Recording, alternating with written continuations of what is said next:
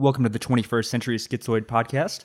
I'm your host, Cooper Cherry. Today we have Dr. Ivan Marquez of Texas State, professor in the philosophy department there at Texas State. So thank you for coming out today and joining us, Dr. Marquez. Thank you very much. How I'd like to start out today is maybe just give us a little bit of a rundown on sort of your academic background and kind of what your primary areas of study have been and kind of how that informs your interests. Yeah, I started studying biology at the University of Puerto Rico, and soon thereafter I started taking philosophy classes, and I decided just to get a double major in biology. I mostly worked in population genetics, and in philosophy I was in a department that had a history of philosophy orientation, so that's how I did it. And then when I graduated, I decided to go into a PhD program to study history and philosophy of science. Once I went that route, I got a master's in mostly in history and philosophy of science, and then at some point I decided that I was interested in issues that, although had to do with like knowledge and the production of knowledge, also had to do with cultural and political dimensions of a lot of those kinds of processes. So I ended up with writing a dissertation in the role of reason in what is called the project of modernity, and I was interested in especially in the crisis of modernity, which is called, and how that gets diagnosed and the types of prescriptions that you get out of people like Michel Foucault and like Jürgen Habermas, Jean-Francois Lyotard, and in the United States, the work of Richard Rorty. So in the end, that's what I did, and since then I've done a lot of different things. I finished in 1995, so I've been out in the academic world now for 22 years, and mostly I'm interested in clusters of concepts and how they work and how they're connected to forms of life, and hence I've explored different clusters just to flesh out what are the presuppositions, what are the values contained in those clusters, and what type of experiences of life and ways of being in the world they allow. And so that's what I mostly do. And then I do what I call intervention. So I go into different fields and I just study them. Lately I've been interested in the political landscape. I used to do a lot of, courses and writings in politics, but I moved away from that some years back, and now I'm kind of getting back into it, and hence I've been looking at the political landscape in the United States, and trying to come up with an understanding of what's going on, really. Right. I think that's that's sort of an interest of mine as well. I think it's very interesting too that you'll have the approach of having a little bit of grounding in science and that world that I don't think, that's always a common criticism of the humanities, is there's no kind of grounding in this empirical world and what have you. So I think that's an interesting benefit to having you on today. Thank you. You'll be able to provide us a very interesting context, I think. But just to give you a little background on me, I got my undergrad in English, actually there at Texas State, so a double major in English and sociology, and then I got my master's in mass communication with the concentration in new media. And so, I had the sort of theoretical background of, through both taking philosophy courses and English, being exposed to a lot of postmodern theory as part of the humanities. And it's something that I think has really always fascinated me. The ideas, when I first encountered Derrida's, the idea of deconstruction, I was very threatened by that idea. I wanted to reject that, but as time grew, I kind of got very, it just fascinated me. And Foucault, and I think even more so right now, at this moment, Baudrillard is somebody that I think really just, wow. I wish he was alive today. I'd love to hear what he would say about the current situation. So let's go ahead and jump right in and maybe discuss sort of the background maybe starting out with semiotics would be a good introduction to sort of the genesis of sort of the primacy of language becoming examined from a philosophical standpoint. Yeah, I mean, the fact is that in the history of Western philosophy, like, the what people call the narrative of this history, the role of language has been present ever since Plato, so to speak. Right at the beginning, Plato's idea about philosophy and thought was one that was very closely connected to language and to a type of way of speaking. I mean, it was connected to the Socratic method, but once you get to Plato and Plato's interpretation of like what Socrates was doing, what you already get, it's a type of mutation into something that is not simply a method of discourse, but simply a claim that within language you have access to some concepts that give you access to the way the world really is, access to speaking kind of like Heideggerian terms, access to being. And hence you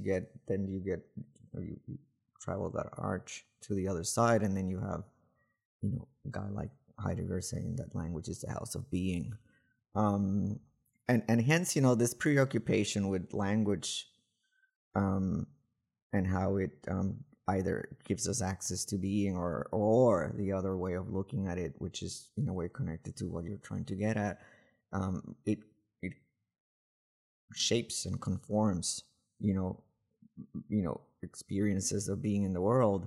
Has been there from the get-go, and hence what I think has happened throughout the ages is simply a series of redescriptions of what language actually does, and secondly, what the powers and potentials of this dynamic are.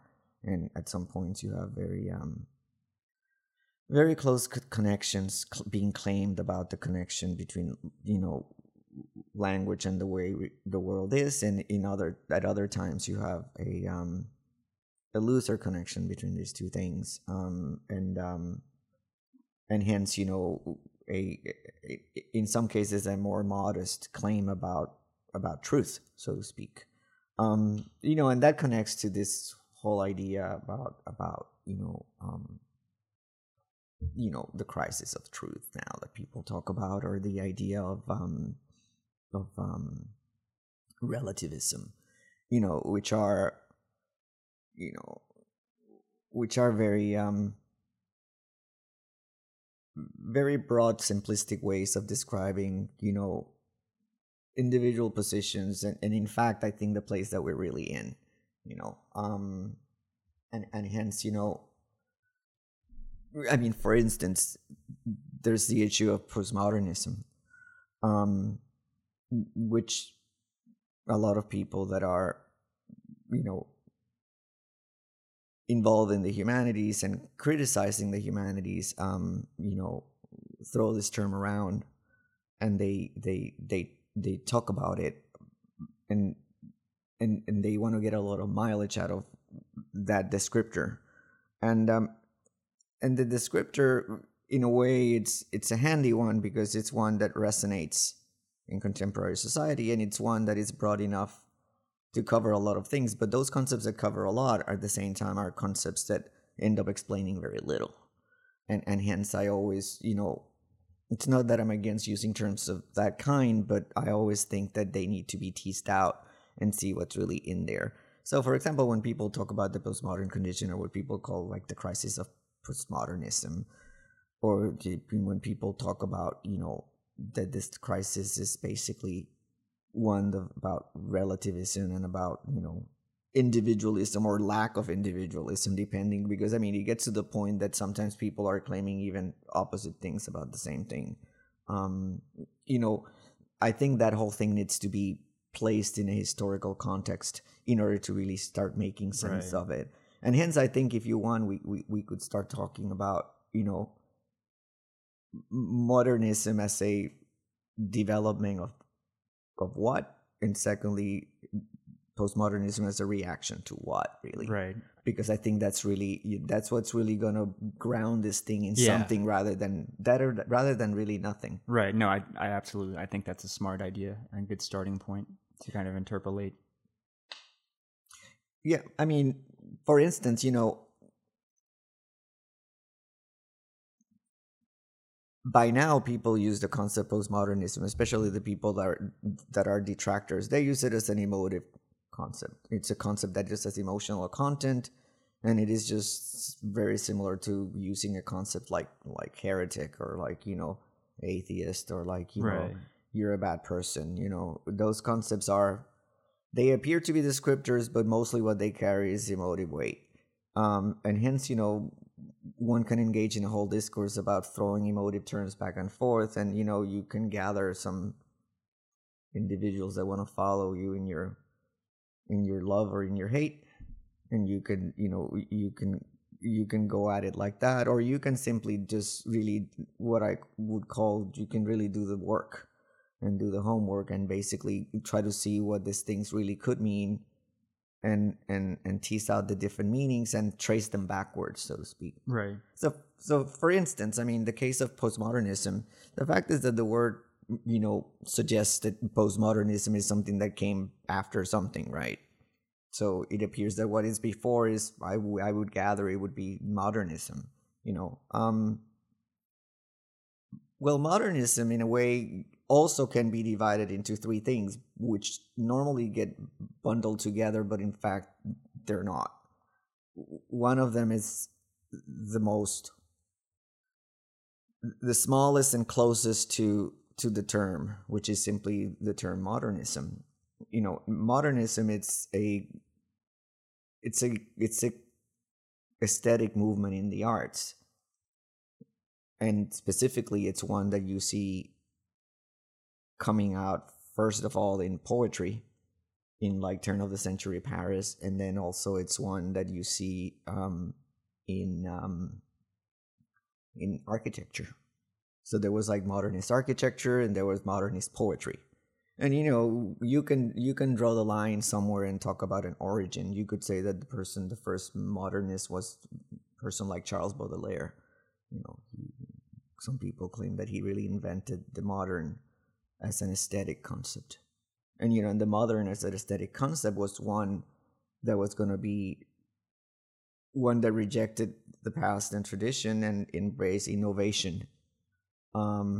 Secondly, it was one that actually took art and took aesthetic creation out of simply a utilitarian framework and just made art as something that had its own value and end in itself. Right.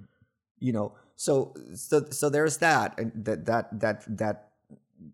that first place where we can anchor this idea, and hence when you get yourself to postmodernity, what you're really claiming is that whatever that project was, it's no more. It has mutated. It has mutated because it has simply changed, or it has mutated because it has ran its course and it has ended, so to speak. So sometimes postmodernism is simply a claim of the death of modernity. Well, the death of modernism, And, for instance, you have, during the 20th century, you have a lot of like modernist architecture. One of them that is very important to talk about as a movement is Bauhaus, in Germany, where you have a whole school of architecture that claim that by designing things in new ways and claiming a certain type of new criterion of form, you could actually revolutionize life. And it was going to be a life that was going to end up not having the old hierarchies. It was a life that was going to allow people to have new experiences. It was a life that was going to create social experiences of accountability and transparency. It was one that was going to be fully rational and in a way devoid of like other secondary concepts, so to speak.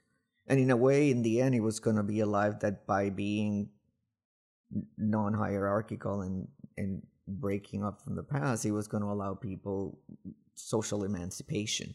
you know. And they ran with it for a very long time, and then the Second World War happened, and National Socialism happened in Germany, and a lot of those people migrated to the United States, and then they continued with their modernist agenda, especially in Chicago. So you get a lot of the buildings that are like in the, in downtown Chicago are buildings that were built according to that aesthetics, according to that model, and built by those very same people. Once you get to like the 1960s, especially in a place like New York City, that modernist impulse has mutated, and it's getting to the end of the line. So you get the people that are involved in the avant-garde, and people that are involved in pop art in New York, people like Andy Warhol, but many other people, like de Kooning.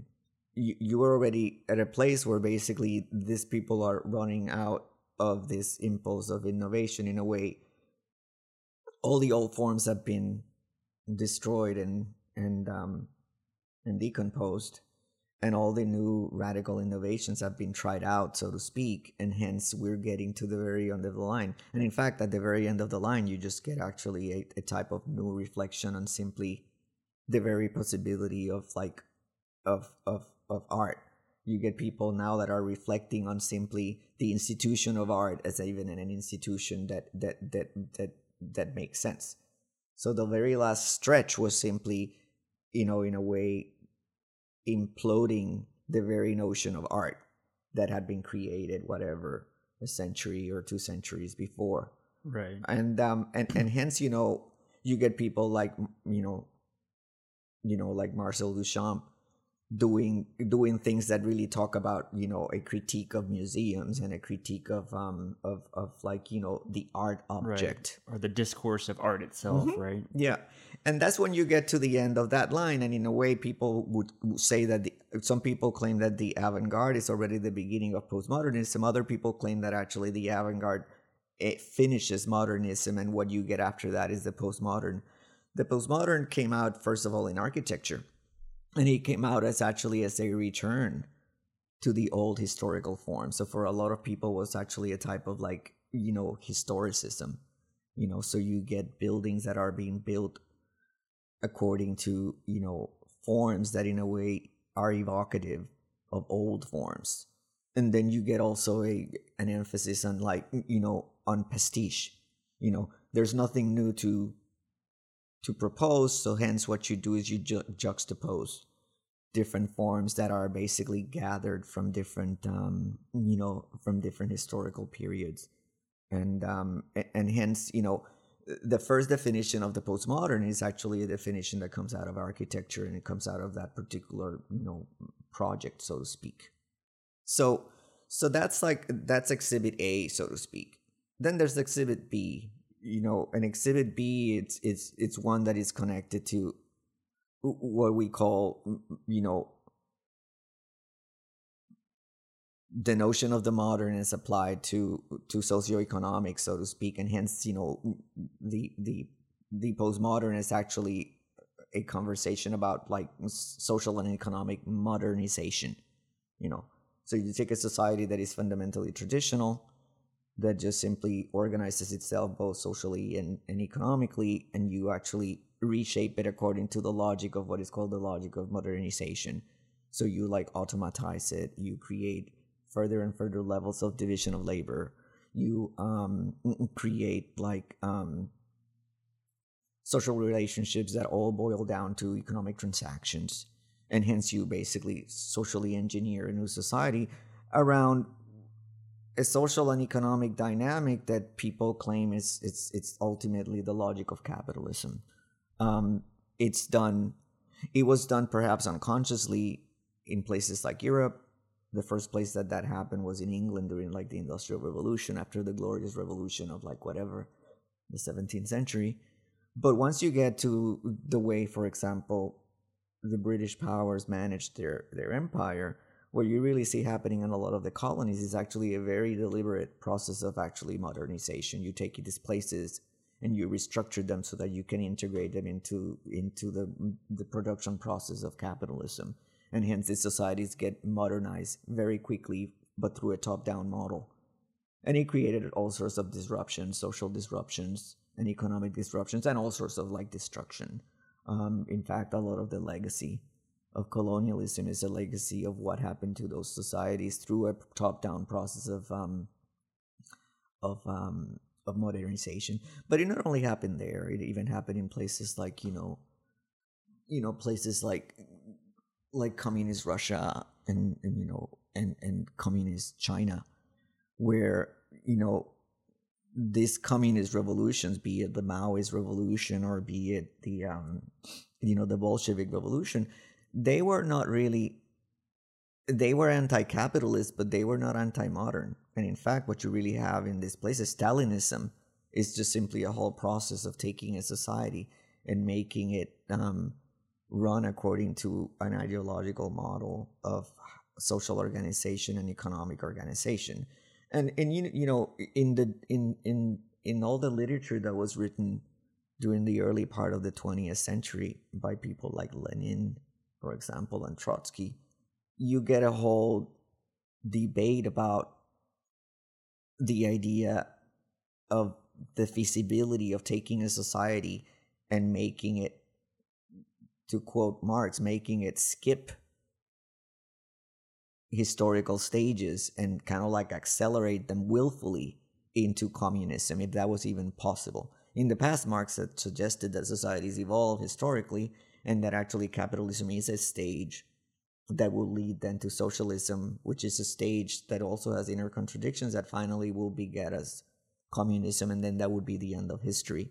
What you see in the case of Lenin and Stalin and a person like Mao is actually a new argument that you can actually take a society at whatever stage of development it is, and you can actually, by a process of vanguardist directed social engineering, you can actually make it jump historical stages and get themselves to communism. And some people say that the legacy of that is actually 20 million dead people in the Soviet Union during the Stalinist years, bunch of multi-million deaths in Maoist China too. So it's actually bullying a whole human population into a new way of living. And hence, so that's another way of understanding the modern. And then in that case, the postmodern would be simply a claim about what happened to that project. What happened to this project of taking societies and, first of all, conforming them in those terms, and secondly, doing it on purpose, deliberately, through a top-down model.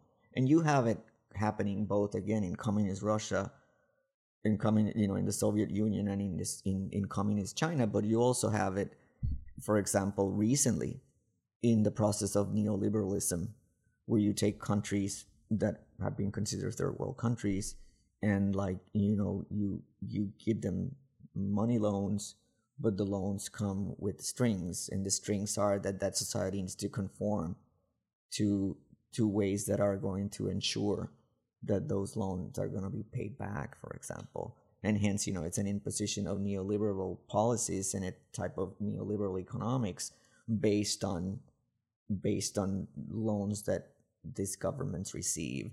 So the idea of modernization is one that is still being played out. What is really happening right now is that we're getting to a place where people are trying to figure out where is it that this modernization is taking us. And you have several problems. One of them is the problem that the one that we have in place right now, the modernization that we have in place, it's creating really high levels of economic inequality everywhere, including in the United States. Secondly, you have the second problem, that is actually this modernization it's leading to ecological effects that actually seem to suggest that this particular way of operating is not sustainable. And third, there are people that are claiming that this process of modernization simply not only destroys traditional societies, but it even destroys the liberal democratic society that you and I take for granted in the United States. That's actually as the good life, so to speak. And hence we're getting to a place, just to give these things names, we're getting to a place where actually post-capitalist economics and post-capitalist society is turning out to be a very dysfunctional society. And what that suggests is actually that that modernization as an ethos might not be the best way to go, and maybe we need to actually kind of like go back, so to speak, to older ways of doing things, which is what some sort of cultural conservatives would suggest, or that actually we can think of new utopian models, just ones that actually operate according to a new logic. So in that regard, some people talk about alternative modernities, or they talk about hybrid modernities, or what have you. So that's exhibit B. And then exhibit C, it's one where you actually take an even more macroscopic view, and you just talk about modernity as a big historical period that starts with the Enlightenment, and with the breakaway from feudalism, and the breakaway from aristocracy, and the breakaway from like clerical institutionalized religion, and you make a claim about the potential of humans and the potential of human society that is a claim that is actually individualistic and progressivist. And by that, what I mean is that you establish a vision of human historical development where human beings are going to be permanently evolving individually and socially towards the direction of greater creativity, greater development of their inner potentiality, and also greater welfare as a group. And it's also one that includes ideas about individualism and ideas about democracy as part of how that process comes about. And hence you get first like the way it was developed by people like John Locke, or people like Jean-Jacques Rousseau, or people like Immanuel Kant, or people like even people like Marx in the end, which are all really fundamentally Enlightenment thinkers, and also all of them incredibly optimistic. Well, Rousseau not as much, but all the other ones incredibly optimistic about what the human potential had in store. And it is an embrace also of like a new idea of time. In the past, time was thought about cyclically.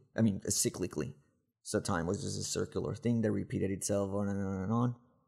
Another way of looking at time was actually a type of like, a type of like time connected to theology, to eschatology, the idea that there is time, but there's only divine time. So human beings are here trying to prepare themselves for like the judgment day and the end of times, So in that regard, there was a vector of time. Instead of being circular, it's kind of going forward, but it's going forward in a way that is just connected to God's plan and what have you. And in a way, what a lot of modernity did is that actually it took this linear notion of time and actually secularized it, and simply claimed that actually, no, human beings are creatures of history, and that actually the end of time is not a theological notion about the judgment day or whatever, but actually the end of time is actually equivalent to actually the end of history.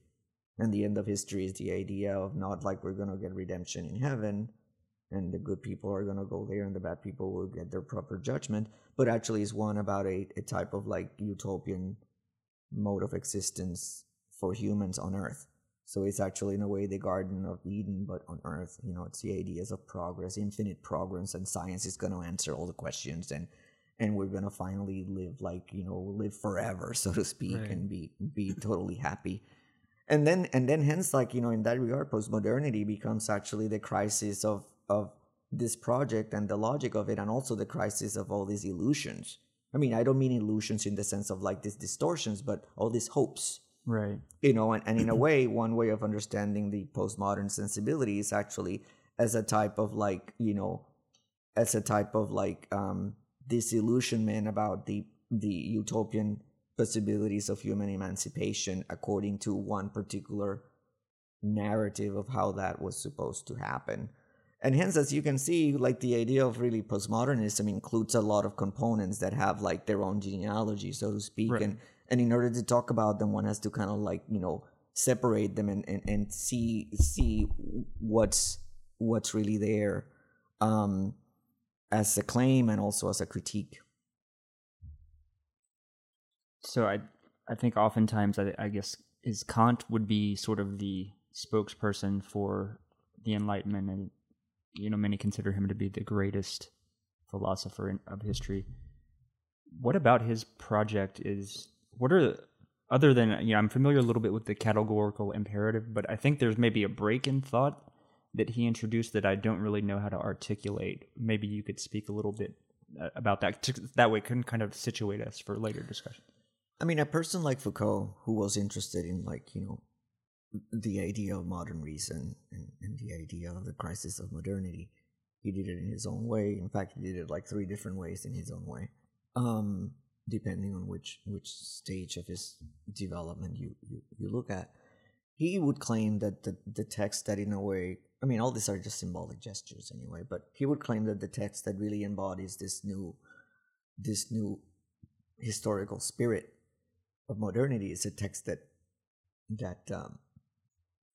Immanuel Kant wrote, which was an essay for a newspaper, where the newspaper had proposed a question to be answered by the public.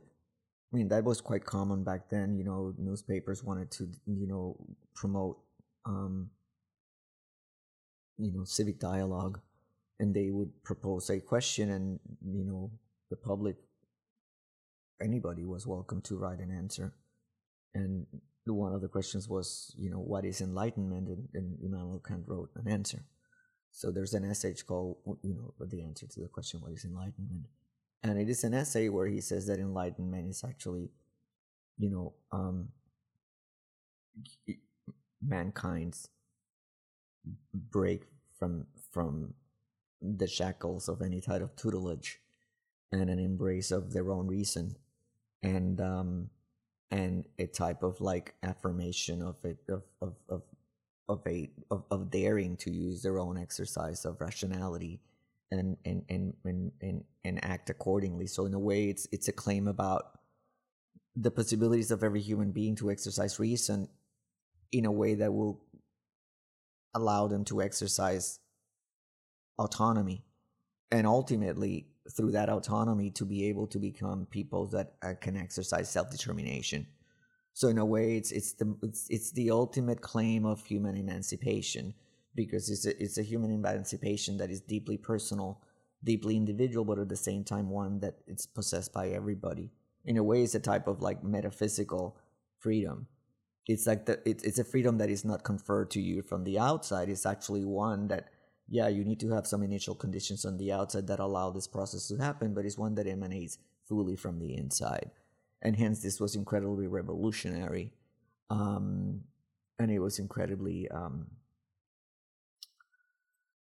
groundbreaking, and hence we went from there, so to speak. And Kantian morality, in a way, it's a type of morality that is very much built around this idea that morality is actually the exercise of this type of autonomy, and also the respect, the mutual respect, a reciprocal respect between people. Where we recognize that possibility in every person, and we respect it in our interactions with them. I mean, he refers to this as treating people as ends in themselves rather than as means to an end. And he has shaped the way that we think about, human rights, and the way we think about, violations of human rights, and the way we think about the notion of freedom. Certainly in the past 200 years, which is, basically the Kantian influence. I mean, Kant died in 1803, and hence, that's, it's basically, we're talking about 200 years of history. The 19th and the 20th century can be seen as centuries where actually this project of modernity was attempted. Societies, especially European societies, tried to make this work out.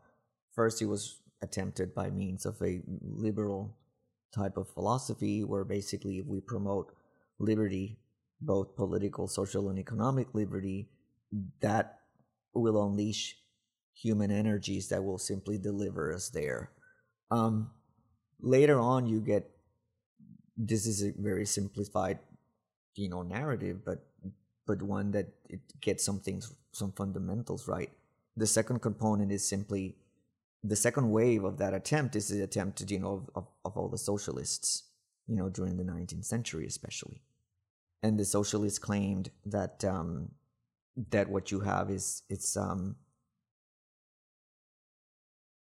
what you have is a situation that will require more than simply a simple unleashing of human liberty and human potentiality in the way that the liberals had talked about, but also that we needed to break down certain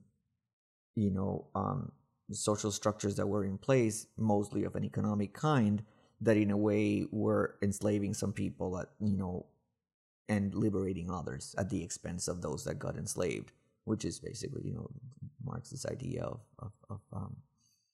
of societies as totalities that have intrinsically a type of conflict between different social classes, so to speak. And hence you get all the socialist projects, some utopian and some not non-utopian, where you're actually trying to continue this project of human emancipation, but now according to a new set of rules, so to speak.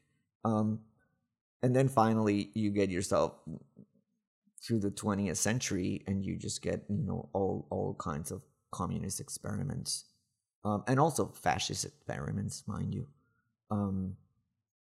If you read, for example, Mussolini's Doctrine of Fascism, in the end, he's also interested in human liberation.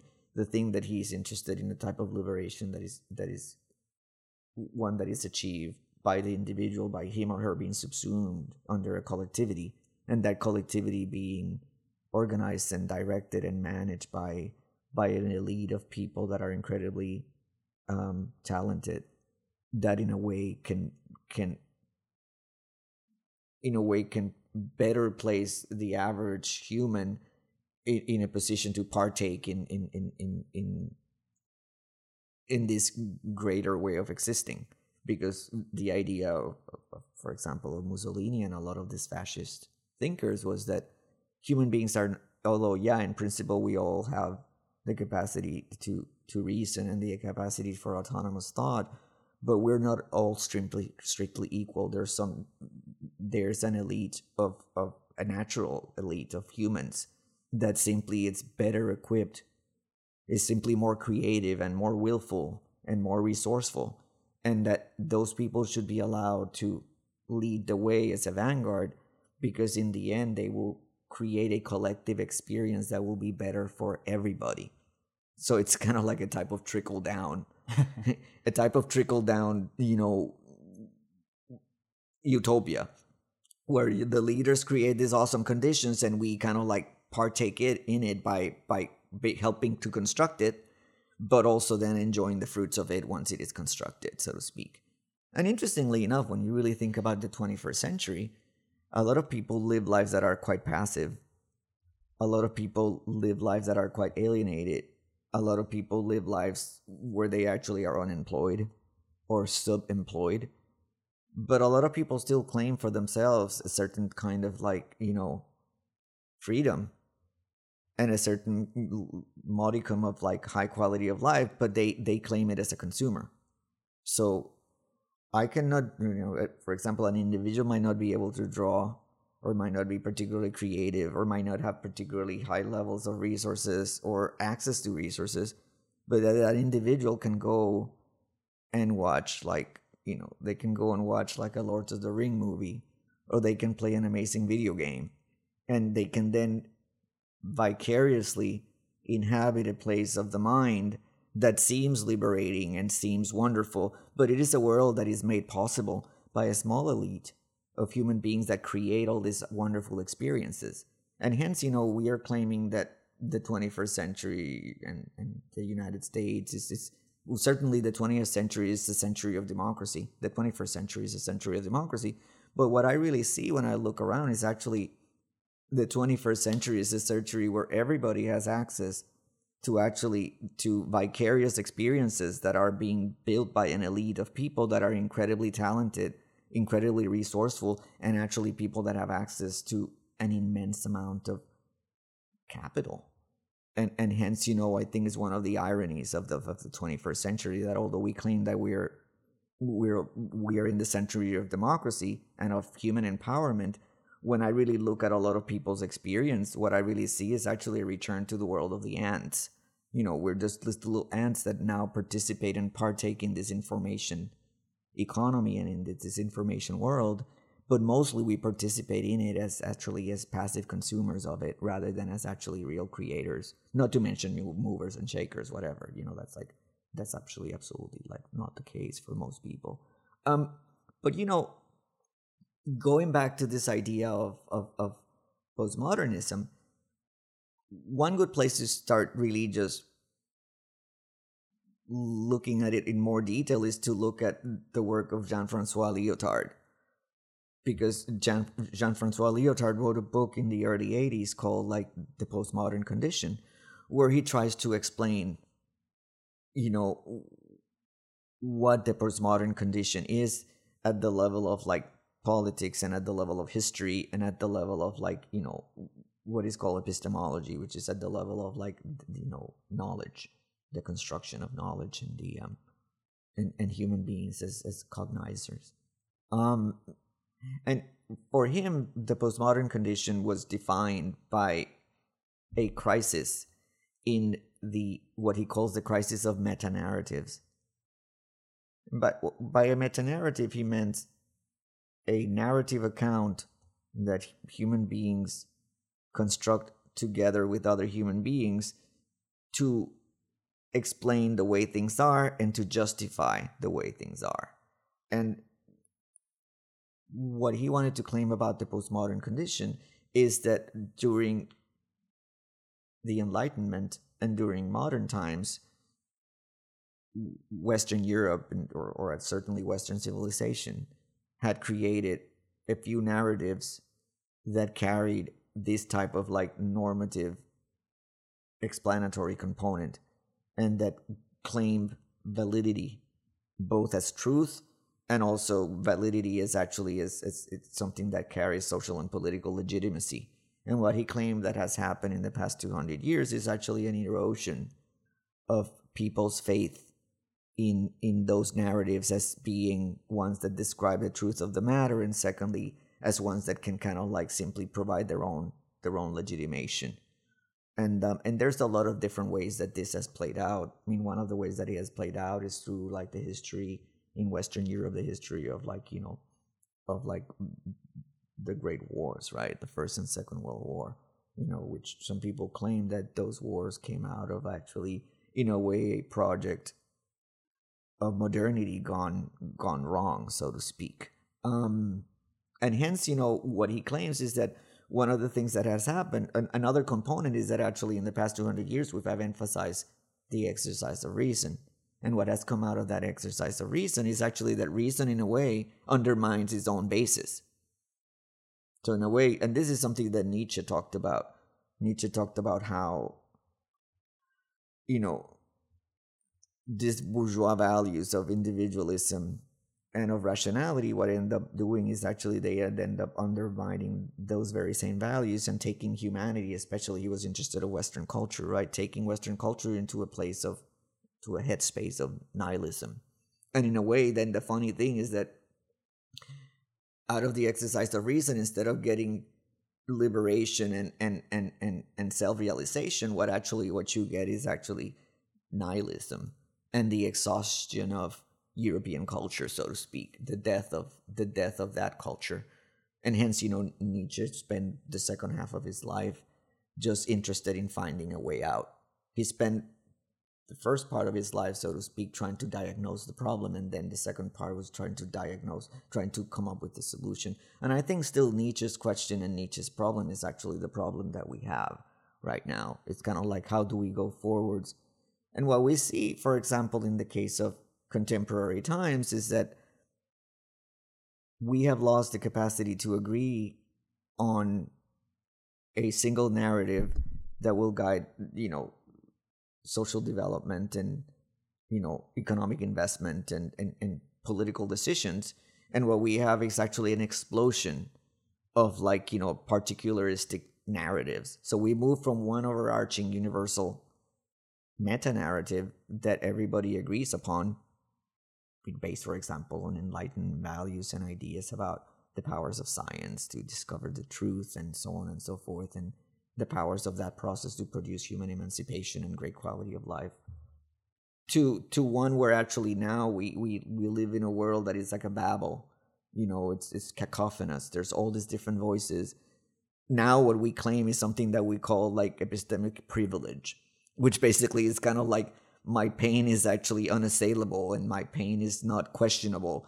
My vantage point is simply needs to be respected, because all there is to it is actually people's perspectives, and hence, in a way, is a perversion of the Kantian idea. The Kantian idea is that everybody can exercise reason and liberate and act autonomously, but it was based on a universal statement about humanity at large. But that universality has been eliminated from the picture, and now all that we're left with is actually, you need to respect my particularism just like I will respect your particularism, except that that's all that we got. We just got, you have your take on things, I have my take on things. Your take is different from mine, but your take is actually unassailable by me, because once I start to try to criticize it, what I'm doing is actually I'm violating Europistemic privilege, in a way, kind of like I'm, one cynical way of speaking about it, I'm not acknowledging your pain, for example, and I might want to try to get out of that and try to understand this thing as a matter of facts, or try to understand it in ways that we can develop a type of intersubjective agreement. But you can simply just decide that you're not gonna take that move in the game, that you're just gonna simply retrench yourself and be like, no, I mean, I'm here in this corner, I'm not going to engage with you like that. You need to take me in my terms, or else you don't take me. And then I might claim foul, so to speak.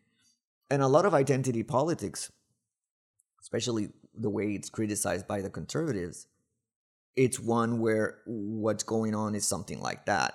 So the gender identities fight amongst each other, the ethnic identities fight amongst each other, the political ideological identities fight amongst each other, the economic ideologies fight amongst each other, the religious ideologies or identities fight amongst each other. But there seems to be a lack of a possibility of everybody reverting or finding a translation or a bridge into some sort of common language that will allow us to create intersubjective agreement, or even the possibility of meaningful conversation, And I mean, it is a real problem. And the fact is that Lyotard says that once you cannot agree on the meta-narratives, because the reason in a way undermines its own claims to universality, what you end up is actually with local or small-scale narratives that have values that the problem is that those values are incommensurable. So you might tell me that you're all about family, and I might tell you that I'm all about, professional development. And the fact is that this is like apples and oranges, and we cannot really quite get out of that impasse, And there are different ways of trying to solve it, right? I mean, one of the ways that the conservatives try to solve it is actually to restate the claim that actually that there are meta-narratives, So some conservative thinkers are trying to go back to the idea of the Enlightenment project. They're like, no, let's go back to the idea of science. Let's go back to the idea of reason. Let's still go back to the idea of a type of universal discourse. Let's go back to read the canonical texts where people were kind of trying to propose these ideas, and let's move in that direction. Some of them do it differently. Some of them actually say, this is a big mess, so where we're going to go is we're going to go back to God. And also we're going to go back to tradition. And tradition is something that they define. I mean, tradition is not something other than the fact that actually they also have a narrative, and they're just claiming that we all have to follow it. I mean, because ultimately that's exactly what it means. And that's kind of like where we find ourselves. And in a way, I do sympathize with some conservative critiques of the humanities, because what I see, for example, in my experience in my classrooms, it's actually a type of conversation in the classroom where the students are very eager and very capable of telling you how is it that they feel about X, Y, or Z. But they're very ill-equipped to move beyond that first person level of like, this is my truth or whatever, or this is my opinion, or this is my perspective, and engage, first of all, engage with some features of the world that are independent of their feelings, like kind of like what I call the realness, and also to engage with other people in some dialogue that tries to attempt at some sort of convergence. So what we have now is a type of like high school scenario where what we do is we sit there and you show me your scratch, and I show you my bruise. And I'm like, oh, your bruise is very purple. And I say, yeah, and your scratch looks really gnarly. And then the professor or the teacher applauds you because you guys are exercising tolerance, or are exercising empathy, and are exercising the capacity to understand the other one in their own terms. But out of that, you don't create collective action, And hence, however, in the meantime, and this is important to be said, however, in the meantime, there is actually an economic system that does have its act together and that does operate according to one ineluctable logic. And it operates 24 hours a day. And while you and I are showing each other our wounds, so to speak, and empathizing about them and understanding them and, putting myself in your shoes, but not really being able to move from that to a type of like convergence that would allow us to kind of like create a type of social glue, or would allow us to create what is called like collective will formation. In the meantime, there's a whole economic system that does operate according to a unified mode, is what we call the global system of like financial capitalism. And they are not operating according to a model of self-doubt or any of that stuff. They know what they're doing, and they do it well, and hence, if societies and the individuals in those societies don't find a way to transcend these different narratives and find some commonality of account, and secondly, find a way to create real social glue among each other, they're always going to be killed by the social, by the economic system that is just simply reproducing itself and infiltrating every single area of life. I mean, and Lyotard talks about this, and he says that society is becoming an information society, and is becoming an information society by the establishment of a whole technological system that is integrating humans, resources, and is actually being able to harvest and to gather and to generate information for its own efficiency, so to speak. And what ends up happening is that you and I end up getting, either you and I become capable of integrating ourselves into the system, and we become pod people, right? Or become part of part of the system, either you work on IT or whatever, or like you work in the media or what have you. You insert yourself in this engine, and then you will get your desserts, or you're just simply left outside. And if you're left outside, if you cannot find a way of like building these common understandings with other people, you're going to be left completely marginalized, both socially, politically, and also, consequently, economically marginalized. And that brings us to like 2016, right? Or 2017, certainly 2016 during the election, right? So you have like probably about 90 million Americans, that are precisely like that. They're actually in small to middle towns all over the United States. They're like, they have no economic viability. They are politically and socially disenfranchised, and they're flipping out. And then you have two parties, and one of the parties claims that fundamentally everything is fundamentally fine, and that what we really need to do is just to tweak a few things. That's like, that tells the discourse of like, the Obama-Clinton discourse that, we're fundamentally on the right track, and what you just need to do is simply more of it. And now we move to another person to do it because whatever Barack Obama's 8 years are done. So now we need to just, do more of the same with the next person, right? And then you get it, a Republican Party that was claiming kind of a similar thing, but with a little bit more disgruntledness. You got the, you had basically simply the other flavor of that. What we need is actually more deregulation. Basically the old back and forth between the two parties. In the case of Hillary Clinton, everything is fundamentally the same. We just need to acknowledge more the issues of identity politics and kind of like create female empowerment and, African American empowerment and all this empowerment, so to speak. And then you get the Republicans saying everything is fundamentally the same. What we need to do is simply unleash the economic powers by actually lowering taxes. That's just to make it super simple, or by making government smaller, although their governments have always been huge anyway. And then in the two parties, you have actually the fringe people. You have a guy,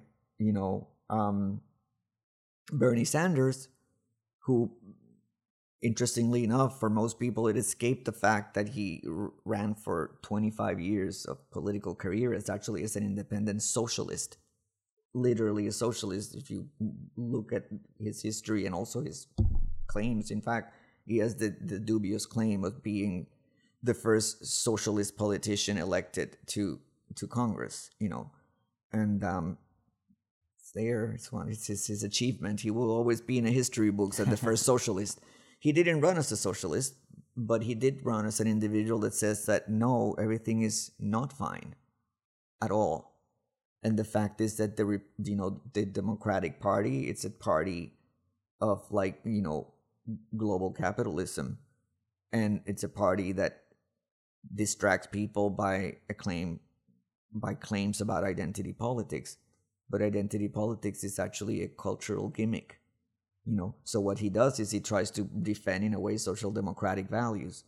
We're going to get like single payer health plan. We're going to get universal education, go back to like the fundamental ideas that for society to be healthy and for there to be social glue, you have to have social investment, because otherwise society crumbles because it eats up all its social capital, and actually you lose the social glue and you just don't have any more trust.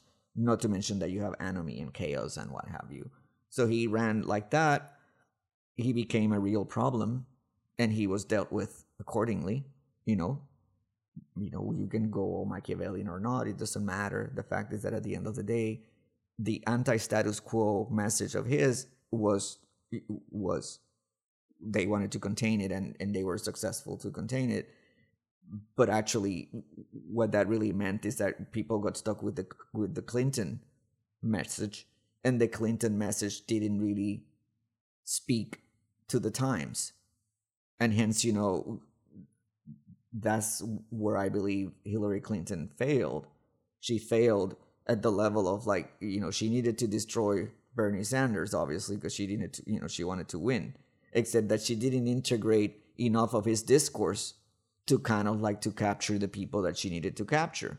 And hence, that was tragic, On the other side, you have, in a way, the equivalent of Bernie Sanders. You have actually another outsider, in this case is a billionaire named Donald Trump.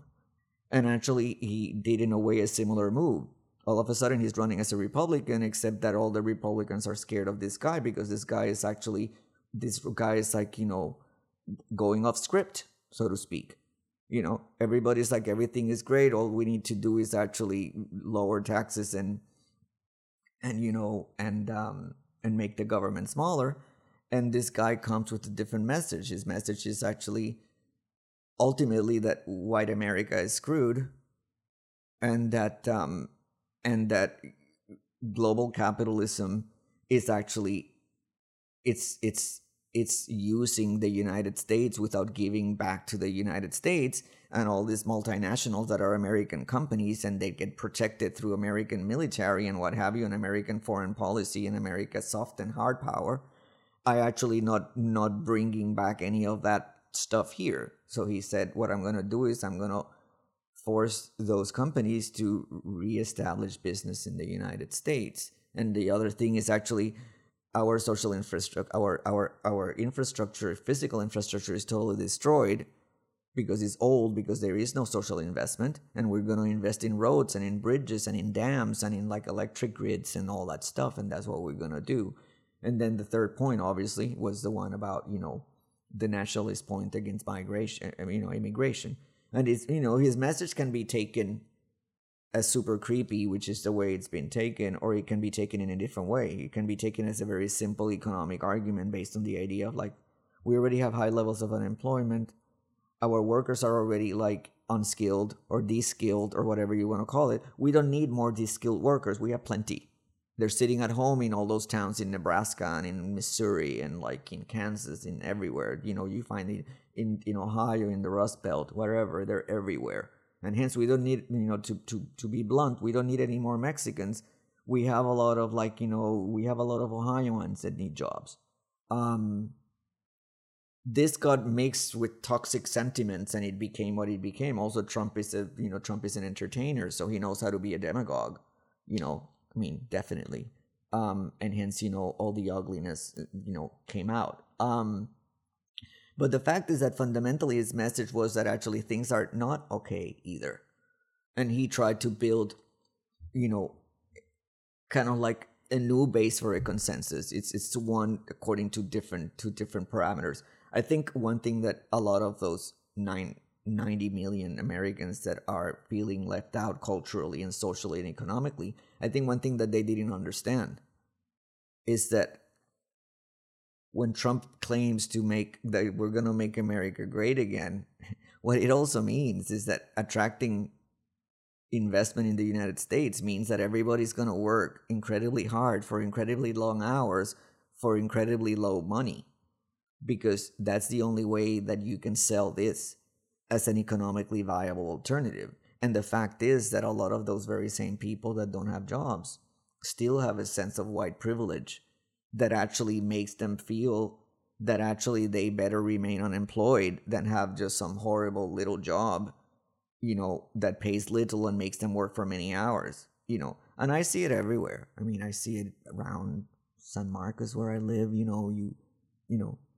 the people that mow the grass, where I live, the landscaping people, they're all Mexican. Every now and then there's a white guy that comes work with those crews. He works for 2 or 3 days, and after that he's the hell with this. I'm not gonna work this hard in this sun. I'm not gonna do this. No, I won't. No. This is beneath me. So this is for Mexicans. Yeah, this is for infra people, not for real people. And hence I think there is that disconnect at the level of culture, and you see the disconnect also in Occupy Wall Street, right? In the movement of Occupy Wall Street, you have all these educated kids from the East Coast, right? That, studied in like universities in New York or universities in Massachusetts or what have you, or in Connecticut or what have you. They're claiming that the social contract of the United States, which was one way based on like the American dream, right? That had been kept for generations, now finally broke down. All of a sudden, and the way it's described is that all of a sudden the next generation will have to adjust to lower prospects rather than higher prospects, which actually the seductiveness of the American dream idea was that actually it's an idea that it's like typically like the meta-narrative of modernity, better, more and more and more, greater and greater, right? And all of a sudden it's actually what I call the great contraction. All of a sudden, no, it's not going to be greater, it's going to be lesser, and it's not going to be more, it's going to be less, and so on and so forth. And instead of better, it's going to be worse. And as everybody knows, the people that belong to the previous generation have turned this into a conservative, moral majority argument that the millennials are a bunch of lazy people and that are a bunch of narcissistic people, and that, that they just simply don't want to work and what have you. And I think that only touches on certain dimensions of the issue. I'm not saying that there's absolutely no truth to that, but I think there's other elements that are part of the truth, and in fact, I think they're a bigger part of the truth. But be it as it may, what comes out is that actually the diagnosis that you get out of the Occupy Wall Street people is a diagnosis about to put it in a single slogan, like, bumper sticker, the idea of the 1%, right? And the idea of the 99%. The idea that fundamentally the social contract that we call the American dream is broken because actually the rich people are super rich and the poor people are left out. It's basically corporate greed is what makes us be like this, And again, those diagnoses are very seductive because they're like, because you can put them in a bumper sticker. But the fact is that as a real diagnosis, they really fall way off the mark, in the sense that they're terrible simplifications, and the fact is that part of the issue really that the Occupy Wall Street constituency doesn't want to include in their perspective or overseas is the fact that the world has changed, and that the United States rode 50 years, 60 years of post-Second World War affluence built on the fact that Europe had been destroyed, on the fact that they were able to rebuild Europe through the Marshall Plan, and that the US dollar was used as the currency that was going to substitute for the gold standard. And that gave America, the United States of America, incredible edge for 50, 60, 70 years, And what has happened since then is that global investment and demographics and the spread of technology has actually made many regions of the world and many populations, non-American populations in the world, develop and come up to speed. So the fact is that the economic edge of America, taken overall, like the 325 million Americans, doesn't have the edge that it used to have. There's actually perfectly capable Indians that can do perfectly capable, research and development work and IT work, and that they're going to do it for like a third or a quarter of the value that an American worker is willing to do it for. There's actually Malaysians that can make clothes, as well as the Americans, but for a fraction of the price. And hence, the fact is that in a way, I feel a little bit sad about the Occupy Wall Street people, because I feel it's a little bit about the Rip Van Winkle syndrome. These people went to sleep, woke up, the world changed, and they actually, I understand that they're trying to point the finger at somebody, because it makes sense, in a way, like the redneck scapegoat, the Mexicans, the white educated kids, they chastise, the 1%, right? But I think both groups actually really misread the situation in some really fundamental ways, And yeah, it's not that there's not economic inequality, but furthermore, what you really have is a whole world that has come up to age in the world of capitalism, and there are actually a lot of players, both at the level of labor and at the level of simply, consumer markets, and at the level of simply technological infrastructure. The idea that America can do it best is just becoming less true. Yeah, America can still do best. When you get to the very top of the vanguard of this global movement, America still does it best. But that can only give work to 10% of the population.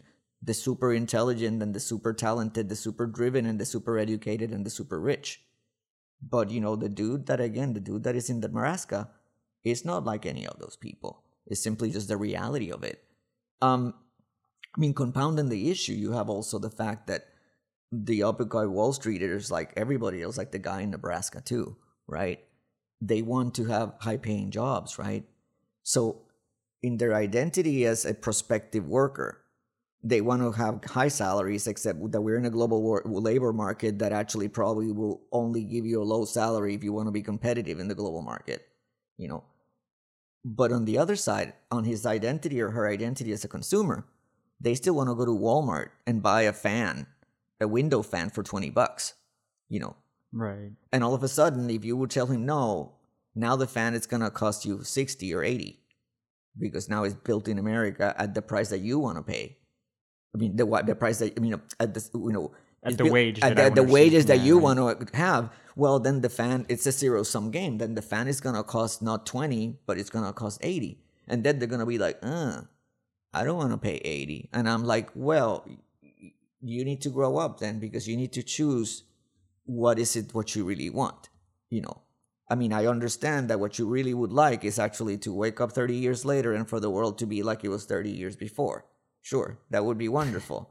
Except that for certain people, right? Except that the world won't really, and then in the end, what it comes across, I mean, it's very good that you said that, because in the end, what it comes across is actually, to use identity politics terminology, it comes across as actually a new kind of like pseudo-enlightened white privilege. It's like, oh my God, I'm not special. I'm like, no, you're not special anymore.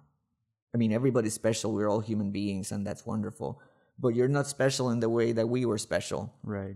In terms of economic value, you just you're not providing the value for the system that they can extract from elsewhere. Yeah.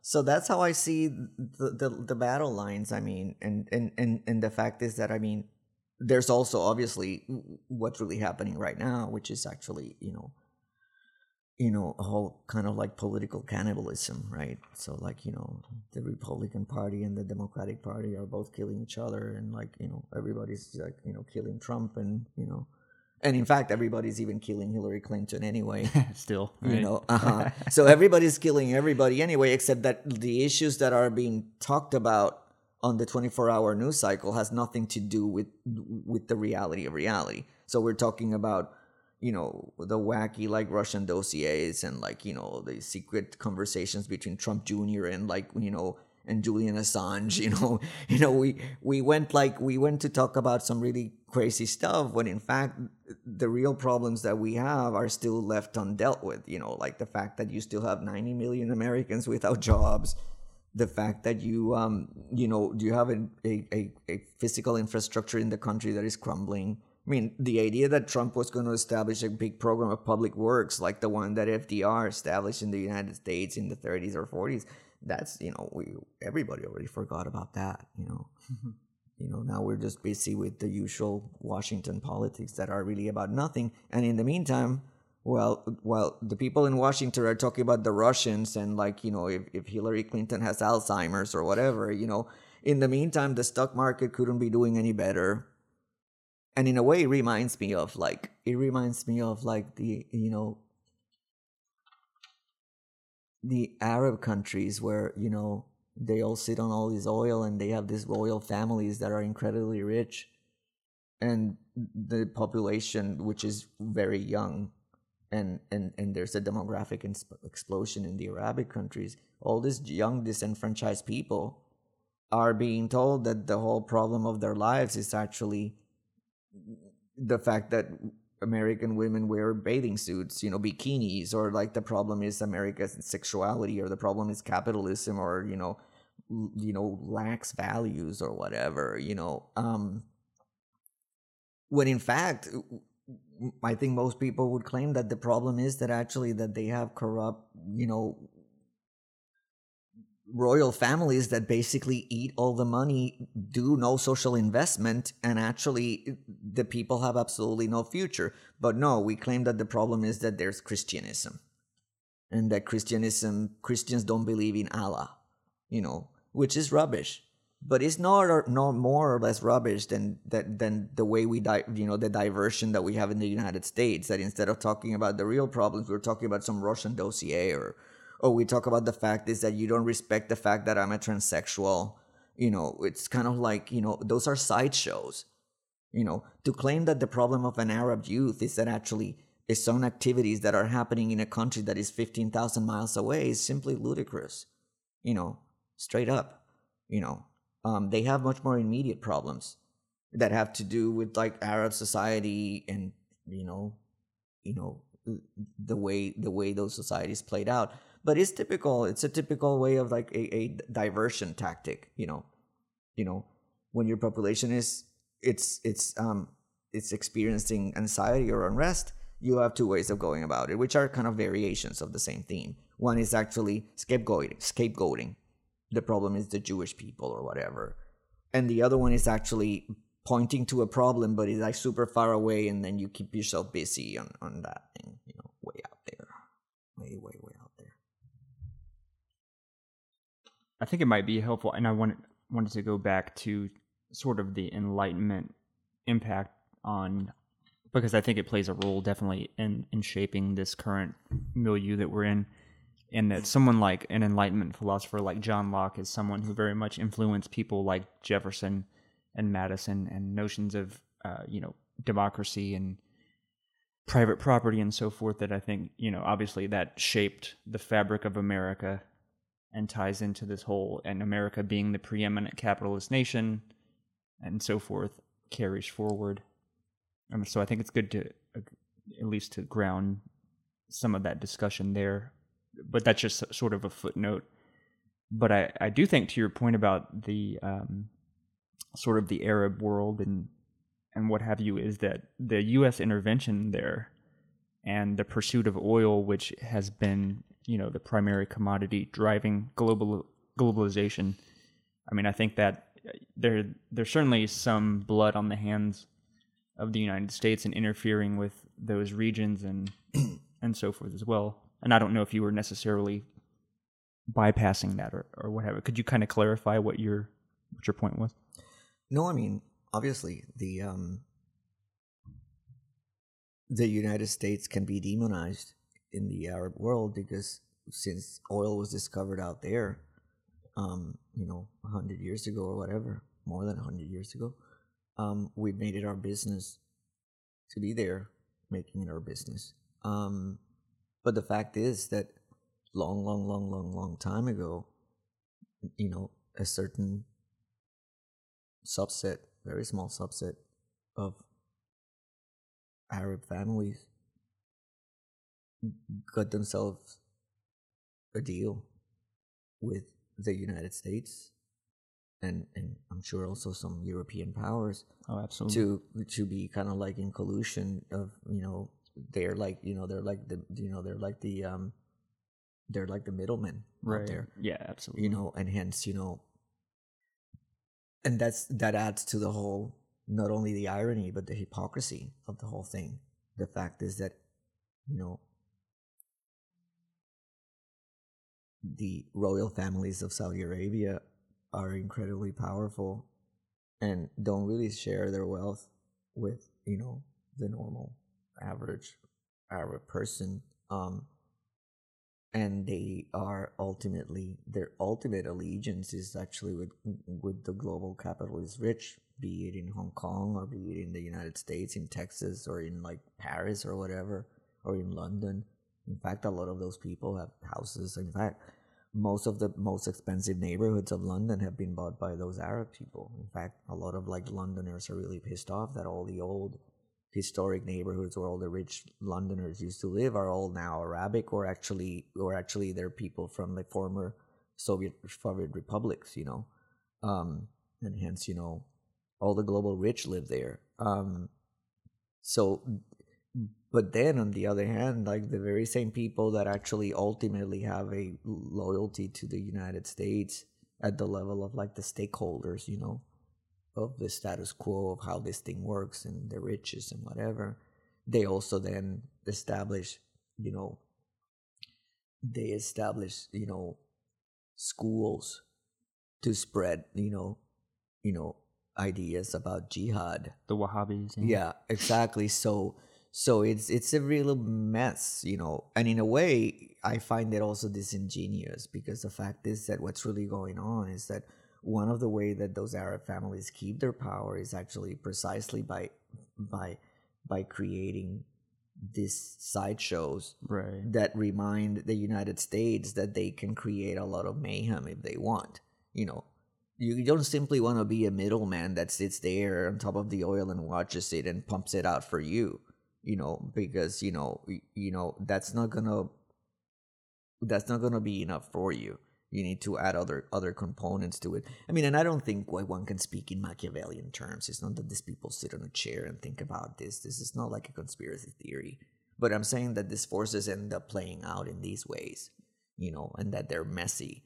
And that the fact is that I can be your first collaborator and I might want to get backstab you all at once.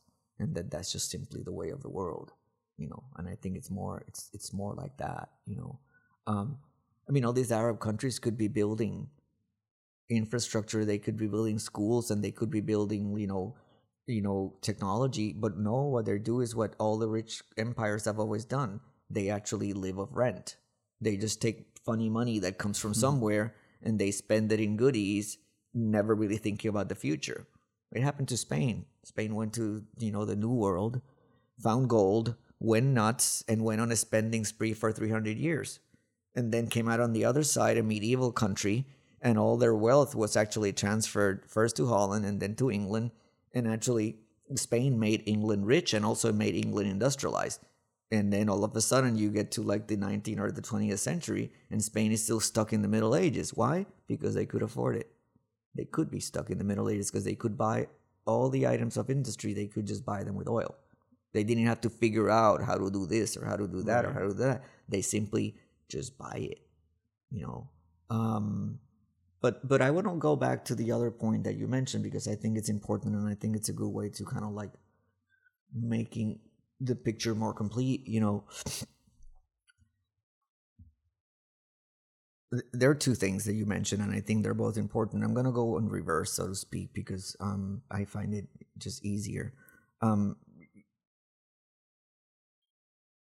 When you go to the birth of the United States as a nation, let's suppose the time after the revolution, one of the typical historical narratives that are upheld at the moment about that particular time is that in a way there were two competing notions of what this country was going to be about. And one is what we call the Jeffersonian agrarian republic notion, and the other one what is called the Hamiltonian Atlantic Empire. I mean, there are very good reasons why Hamilton and Jefferson would propose and promote different visions. I mean, one reason is that Jefferson belonged to an old family from Virginia. He was a slave owner. He had a bunch of land. He was an eccentric, and he liked to live this Renaissance life of growing cabbages and like looking through a telescope and like making experiments and writing literature, right? And running a country. Reading John Locke for 8 hours a day. Yeah, there's just a bunch of stuff like that. I mean, Monticello was he bankrupted Monticello by the time he was dead or old anyway. But, he had this idea that was the way that was the utopian model that he was pursuing. And, and it was one that came together with an idea of simply landed gentry privilege, and hence you're going to have, in that regard, it makes sense that you would put forward a view of that nature because it agreed with just simply the life that you're already living, kind of. But the same thing can be said about Hamilton. I mean, Hamilton was born in Bermuda or Barbados. He was the product of an illegitimate relation between a woman that, by all accounts, appears to be somebody that was a prostitute. He made it to the United States as a young man, having been raised in the Caribbean, which is an area that was kind of like full of black marketeering and bootlegging and all sorts of hustling. And a world of kind of like a certain level of like entrepreneurial illegality. He got to New York with nothing. New York was a place that was actually had been a Dutch colony of commerce, and that's why New York still has the temperament and the culture that it has in place. It was not a Puritan place based on the idea of the New Jerusalem or whatever. This was a place for hustling, of a country that had been very impoverished and had made a living out of commerce and banking and insurance. I mean, the Netherlands. And hence, like, New York City was built in that spirit. So for an individual like Hamilton, a very talented fellow, but with absolutely no life prospects, it was a place to go. I mean, it was a place to make his mark, right? It's a total, like, non-traditional, non-conservative type of life or lifestyle, and it got in place. He was the first Secretary of the Treasury. He was the one that suggested that we should build, the capital in New York, and they even tried that out for a while, and they decided that actually that New York had too much of a corrupt influence, and that you shouldn't have business interests and political interests so close together, and hence they actually moved the city to another place so that you could separate politics, and the idea was to separate politics and money. But the Hamiltonian vision was always a vision of America looking towards the Atlantic, looking towards Europe, both for materials in Africa and whatever, and in the Caribbean and in South America, but also actually towards Europe. He thought that, we should still, we should establish ourselves a transatlantic, relationship with Europeans now as equals. Jefferson had a different idea. Jefferson actually had the idea of actually the expansion westward, right? The westward expansion. We're going to build this country not by facing Europe, but by actually moving across the country, and he sent Lewis and Clark and whatever. He did all those things that he did. But so you have this idea that America is this yeoman republic of these individualistic people that are self-reliant, that are going to build a self-reliant life in this new territory that gives them like a new chance of starting life, a new beginning to history, and that the country makes it possible for people to live a truly individualistic life based on freedom. And it's based on the Lockean ideas of like the freedom is going to be built on actually on liberty as understood as non-intervention, and secondly, a protection of like liberty by the rule of law. The protection of freedom. The protection of life and liberty by the rule of law, and finally, the protection of the right to property, because with property you can actually have the possibility of the exercise of freedom. And hence, he went at it. In the end, a lot of people, I guess, would claim that what has really happened now, once we get to the 21st century, is that in a way the Hamiltonian idea was the one that really triumphed at the end of the line. The average American is an individual that lives a life of rent, not a life of ownership. People rent the places where they live, and also they live of credit. That's the life that we live. Which is very far away from like the Lockean idea of liberalism, and also the idea that Adam Smith and David Hume and people like that had about actually, laissez-faire capitalism or whatever. Interestingly enough, both the Democrats and the Republicans, according to different modalities, they still defend the ideas of liberty, and they still defend the ideas of a free market. They defend them in different ways. In the case of the Democrats, they defend the idea, but with the caveat that we should also then provide for a certain level of protection of some basic social goods that are owed to everybody just because they're citizens of this country, our rights of citizenship, so to speak. And that the capitalist system seems to create a certain level of inequality that needs to be redressed somehow. And the Republicans go at it differently. The Republicans try to stick to at least to the letter of the Lockean view, which has been reinstated by a lot of different economic thinkers ever since. The latest iteration is, during the 20th century, people the Austrian economic thinkers like von Mises and Hayek, but they're all really hearkening back to the original idea. In a way, for lack of a better term, they're purists, and that they say that the problem with capitalism is that it moved away from its purity. And that begot like the rhetoric of the neoliberal push that was behind what we all call like the last 20 years of globalization. I mean, the world has always been global, like, hundreds of years, certainly. But what has happened lately is just a new stage of that, where basically by using technology, you've been able to liberate capital flows. And hence, multinational corporations have been able to move their investments in ways that are way more agile, and they then hence being able to exploit markets that they were never able to exploit before, with a level of agility that stays always several steps ahead of any political or social movement. Right. Absolutely. And also it capitalizes on the fact that actually more and more and more it claims for itself greater and greater liberties of capital flow and investment flows, but at the same time it makes sure that more and more and more you have actually more and more restrictions to labor flows. Right. So actually, people get stuck in territories in a world of physics, of space-time, while actually the money becomes more and more abstract as a unit, and also moves across all sorts of dimensions, up, down, east, west, anyway. At the speed of light. At the speed of light 24/7, because it doesn't sleep. And hence,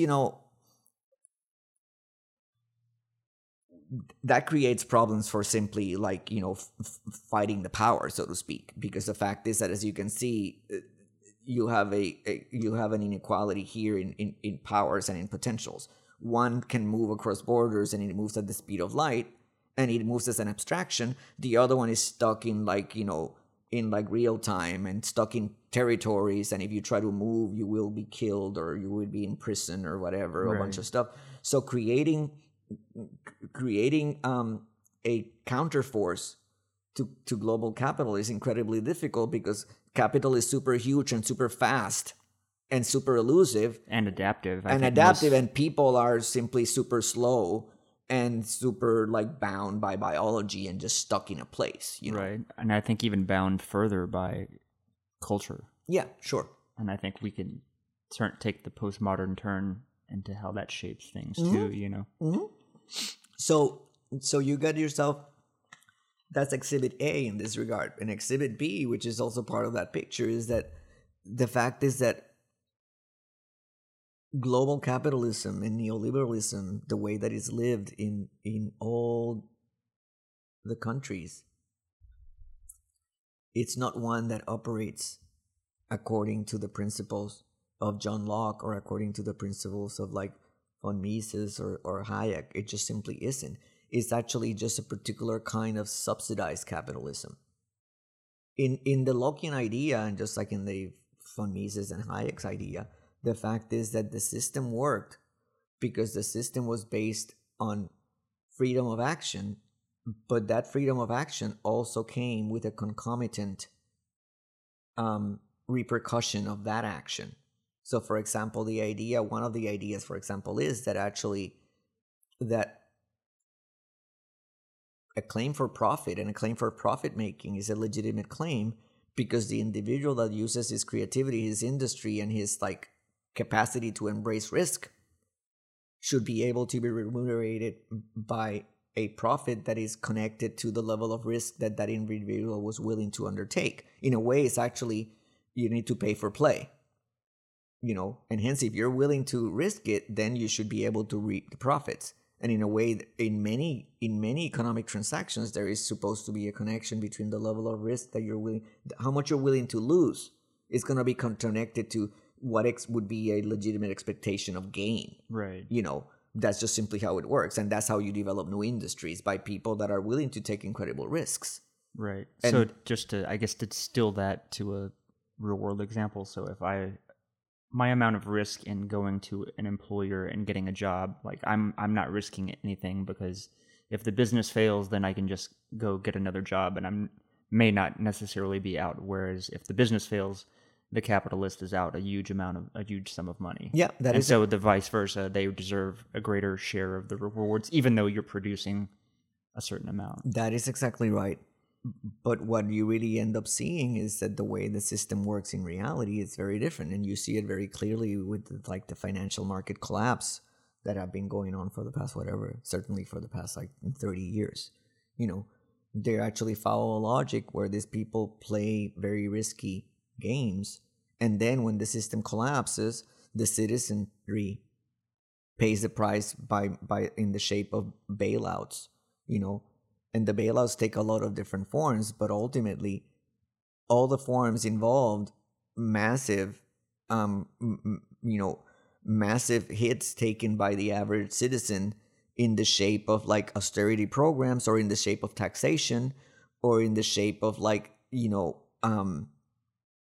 higher prices, or in the price, or in the shape of like lower quality of life for like a decade or whatever. And hence it is a system that doesn't operate according to the logic of checks and balances that was built into its own logic, which actually I have to say the logic has something really persuasive and beautiful about it, because the fact is that by this system of action reaction you get information, and then that information will reshape your future actions, and hence the system can self-regulate. That was the idea of the invisible hand, right? That by you and I making decisions and then gauging what were the consequences, then we're going to like calibrate, you and me both, and then it just maps out at the level of the system. No player could understand the whole system, but right. The system is still an intelligent system. There's some emergent behavior. Mm-hmm. There is an emergent behavior, or yes. a wisdom of crowd. Yes. That's not the exact. No, but emergent behavior is really the better word. Okay.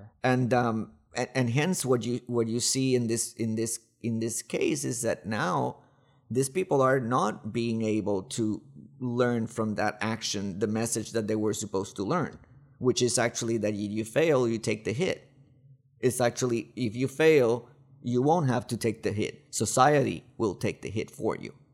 And hence what you end up is actually building a world that has incredible economic distortions, and that actually has individuals that as a group, not as individuals, but as a group, are treated in the old ideas and the old ways of privilege.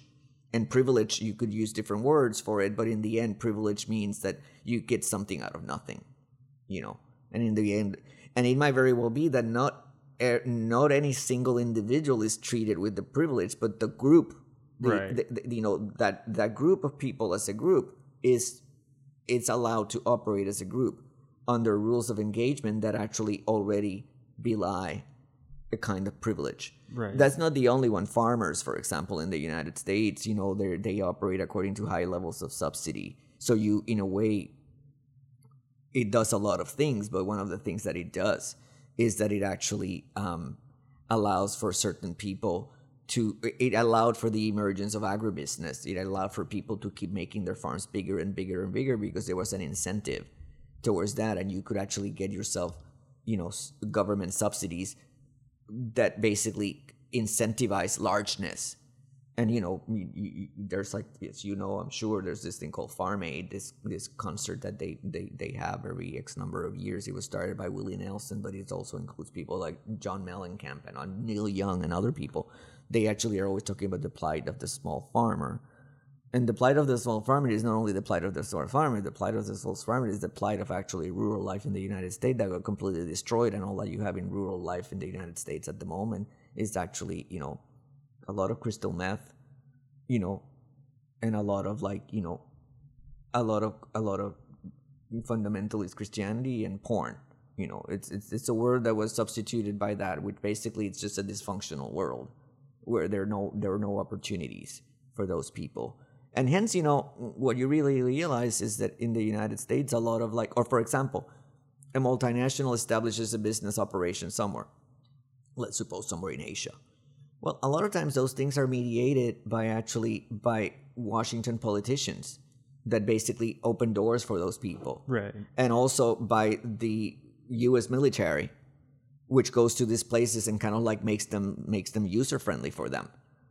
And hence what you can really see then here is that the fact is that at the end of the day, the capitalist system in the United States, when you look at the winners are not playing according to the logic that Adam Smith or Hayek were talking about. They're playing actually according to a type of subsidy. In a way, it looks very similar to the subsidy that we have for the poor. The way the poor also, if you want to be really hardline, the poor also are not operating in a Lokian world. They're not trying to wake up in the morning and try to sell you like Slurpees or whatever, like, or shine your shoes or whatever. No, they decide that, they do a cost-benefit analysis and they say, no, whatever. I'm just going to like chill and try to collect checks or whatever, or hustle, So a lot of people then say, well, you are getting an inordinate amount of the social wealth that this population generates without putting in the effort to get it. On the other end of the spectrum, the super rich, in a way, are in a similar situation in which,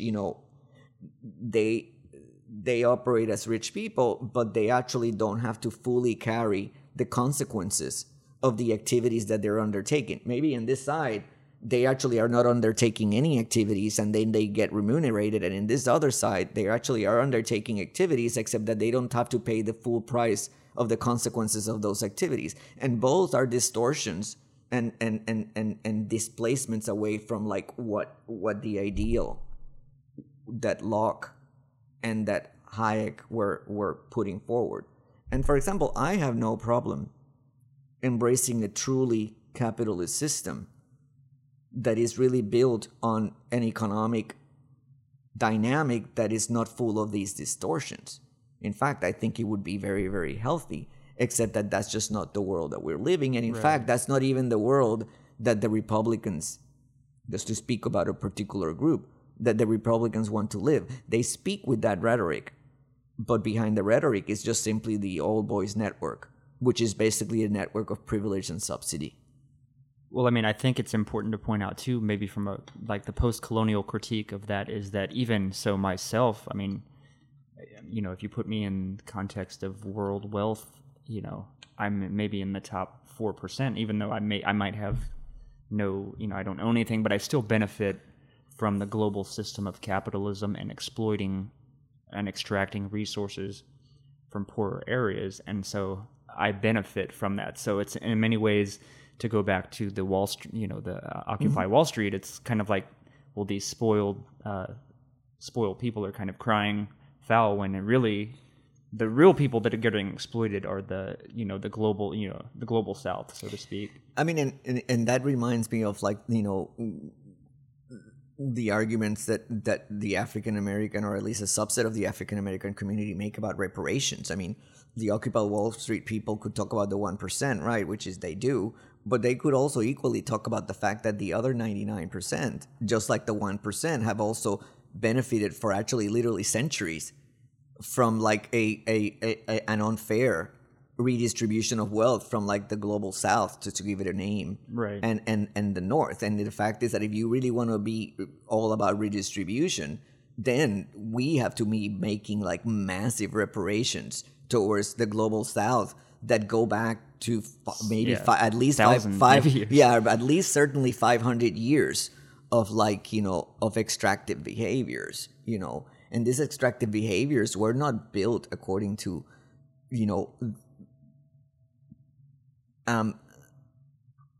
agreements that were made in any way, shape, or form according to classical liberal views about the rule of law or about the protection of basic rights. These were made. It's agreements, if you even want to call them agreements, were made by the threat of the barrel of the gun. Absolutely. And hence, in the United States too. I mean, obviously, we want to talk about, the reparations towards the Native Americans, where, one way of looking at it from a Lockean point of view is that actually these people actually own this place and were doing their thing, and we just came and displaced them. I mean, and the argument is more complicated than that, because actually, the right to property that Locke was talking about was one that you actually have a right to the amount of land and resources that you can actually blend your labor with and make it your own. So you cannot, as a Native American or as a nobody, as a new European settler, you cannot claim more property than the one that you yourself can actually work. And hence there's always a cap to that. So in a way, in the Lockean world, the Native American genocide, first of all, they didn't have to happen. And secondly, the Native Americans cannot claim also what they were claiming, which is actually rights to insane amounts of land, because from the point of view of the Lockean perspective, they could only claim enough land. Also, Locke said that you need to leave enough for the rest, so to speak.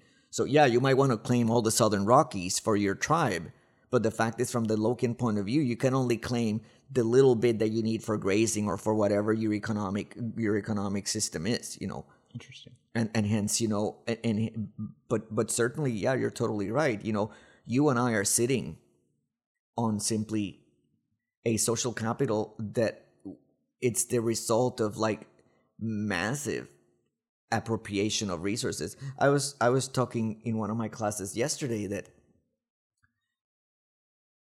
in the past 200 years, certainly, the world has been eating away at the carbon capital that took literally millions of years to build up. Right. And we've just been simply eating at the capital. I mean, because the fact is that, you know, you cannot make new carbon capital very quickly. It takes literally thousands of years, you know.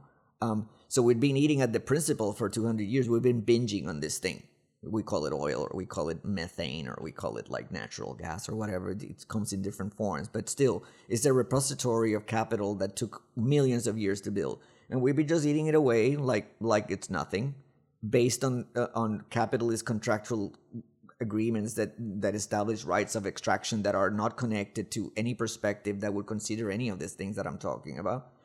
But I would say that in the past 50 years, we've been eating on the system, the capitalist system in this case, has been eating on another capital that we've taken for granted, which is this one that we're talking about, which is social capital. You know, this country became what it became by massive amounts of social investment of people that made great sacrifices and stuck it out in situations that they didn't like to create not only a type of infrastructure that we take for granted, but also create a type of social glue between real relationships among neighbors and people that are living in areas, you know. But now we actually eliminated any regard for any of those things, and all that we have left behind is actually market and market relations. So we actually have completely plundered the human relationships that existed before, except that we piggy rode on them until now. Right. You know, and we didn't reinvest in them. What we decided is actually to re-describe them as simply market relations. So they're no neighbors. Now you call some person that you pay them $20 an hour so that they can act like your neighbor for 2 days and help you out with something. You know, you don't have your grandma or your aunt taking care of your child. What you do is you get a Honduran nanny that comes and works at your place. So what we've done is that we replace real human relationships embedded in a real society and that produce real social capital that actually accrues through generations, and they build stronger societies, more resilient societies, and also simply societies that actually have really strong social glue. And we'd be just eating away at it without any regard that at some point there won't be any robustness to it, any resilience to it, and actually that all the social glue would disappear, and what we will live is in a landscape that is despoiled, and a landscape where human beings have absolutely no trust between each other. Right. And I think that actually we're very close to that already. And the way it's showing is actually on the right-wing paranoia about, like, you know, xenophobia and all this stuff, and then the left-wing paranoia of PC and identity politics. That paranoia, I think more than anything else, is based on the fact that we ate all our social capital. There's no social glue left.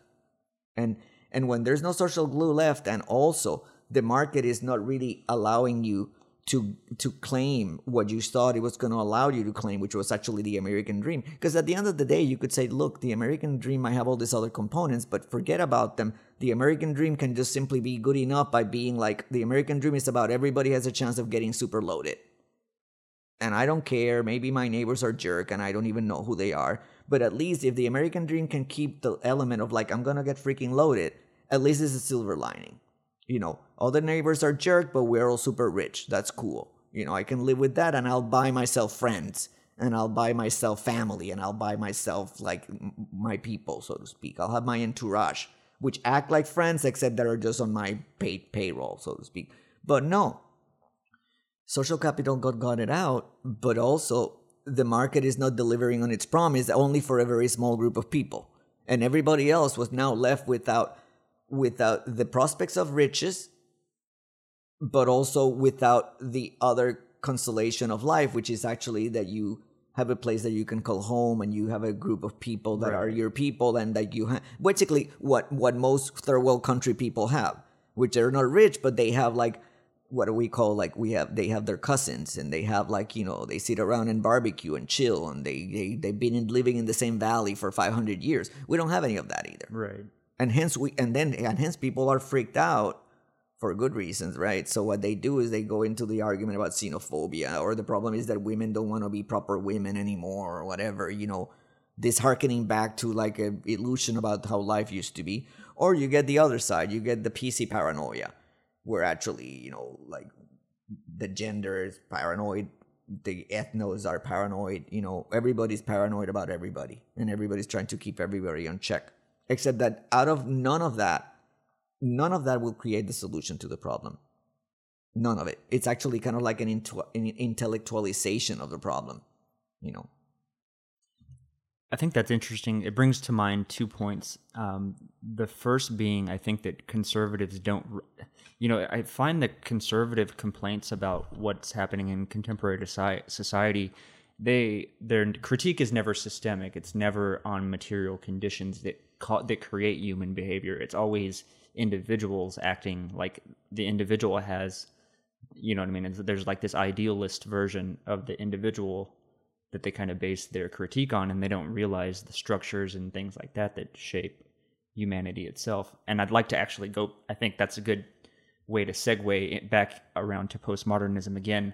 But just to interject one other point, I think that there's been a lot of, I guess, the anarchist strains of thought where, you know, their critique was a little bit different from Marx, in that, you know, Marx was kind of stating, you know, the capitalists are extracting this surplus value. The anarchists were saying that we all, as a human race, we all own the planet collectively. All of the work that has been laid down before us, we are all inheritors of that same legacy.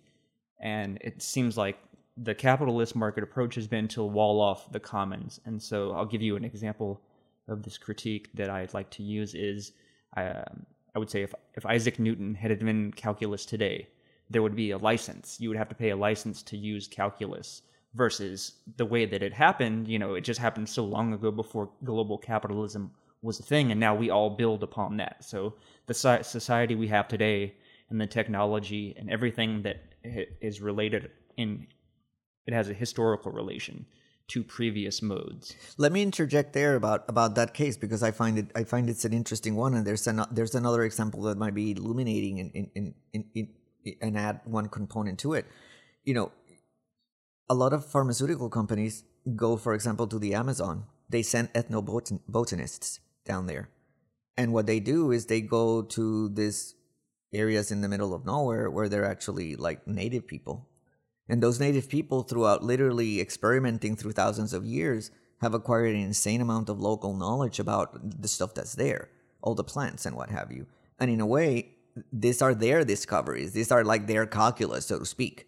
And what they do is they go down there and they actually take these plants, they actually sequence the DNA and they patent it, you know, and they patent those chemicals. And in a way, they actually appropriate. In fact, they actually violate what would in modern times would be considered copyright laws or intellectual laws. So some shaman or whatever, I mean, it doesn't even have to be a shaman. I mean, but a lot of that stuff is just common knowledge of the people there. But it is actually a common knowledge that came out of discoveries that took years or maybe even generations sometimes to like ascertain. And now these things are basically, you know, snatched, and they've been created proper proprietary rights, and actually they're companies that make insane amounts of money. And if you're really unlucky, as an indigenous person, you end up in an even worse place, because actually not only they steal your quote unquote invention, but in the end, actually by stealing it and creating a copyright, actually you might end up in the worst case scenario, you might end up in a situation that now you cannot even afford to use the invention that you invented, right? Because actually now it's owned by somebody that is going to actually ask for money for you to actually use it. So they steal it, and then when you try to use it, they claim that you're stealing from them, so to speak. And hence that's the ultimate perversion in that particular scenario, you know. But, you know, obviously one way to get out of that predicament is actually to talk about the commons and to talk about externalities, which a system it refuses to engage with neither of the two. You know, I always think that the anarchists are kind of like the left-wing version of the libertarians, Oh, absolutely. So they're both at the opposite end of the spectrums, except that the opposite end of the spectrums are kind of like touching each other on the back of each other. Kind of like the horseshoe theory, they call it. Uh-huh. And hence, these people, in a way, both dislike, mediating structures. The hierarchy. Yeah, the hierarchy of mediating structures. You can call them the state or the nation state, but you don't even have to call them anything. You can call them simply mediating structures.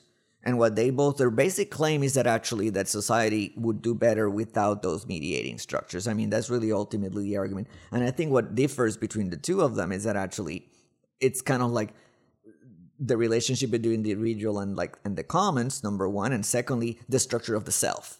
In the anarchists, the self is an expansive self where actually you and I are bound by our humanity, and I'm cool with you and you're cool with me, and we kind of like try to work together in a cooperative way. In the libertarian model, you and I share in a universality, but you and I actually are not going to cooperate. We're just going to leave each other alone and respect our aloneness.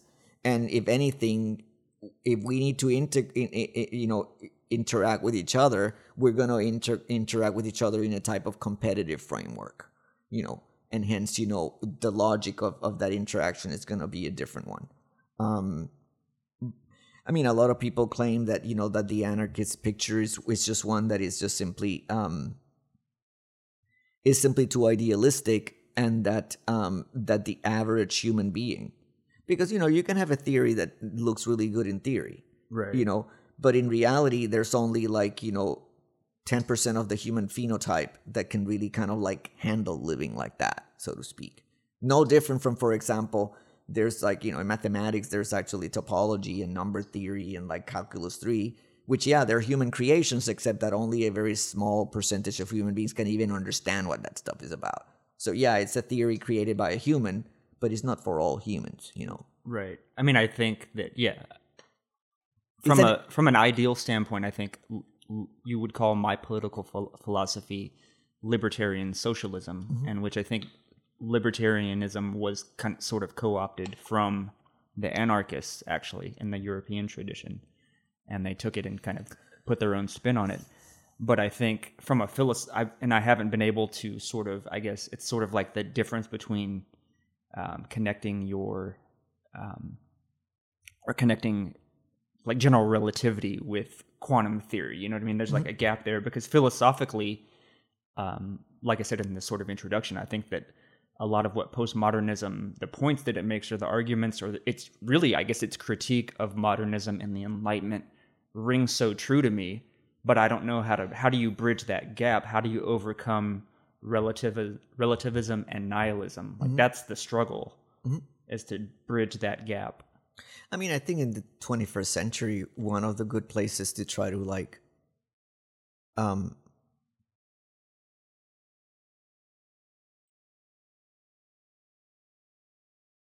use to bootstrap oneself out of that relativist hole is to refer to the fact that, to a type of materialism, the fact that actually we are creatures that operate in a type of space-time dimension, and that dimension comes with possibilities but also with limits.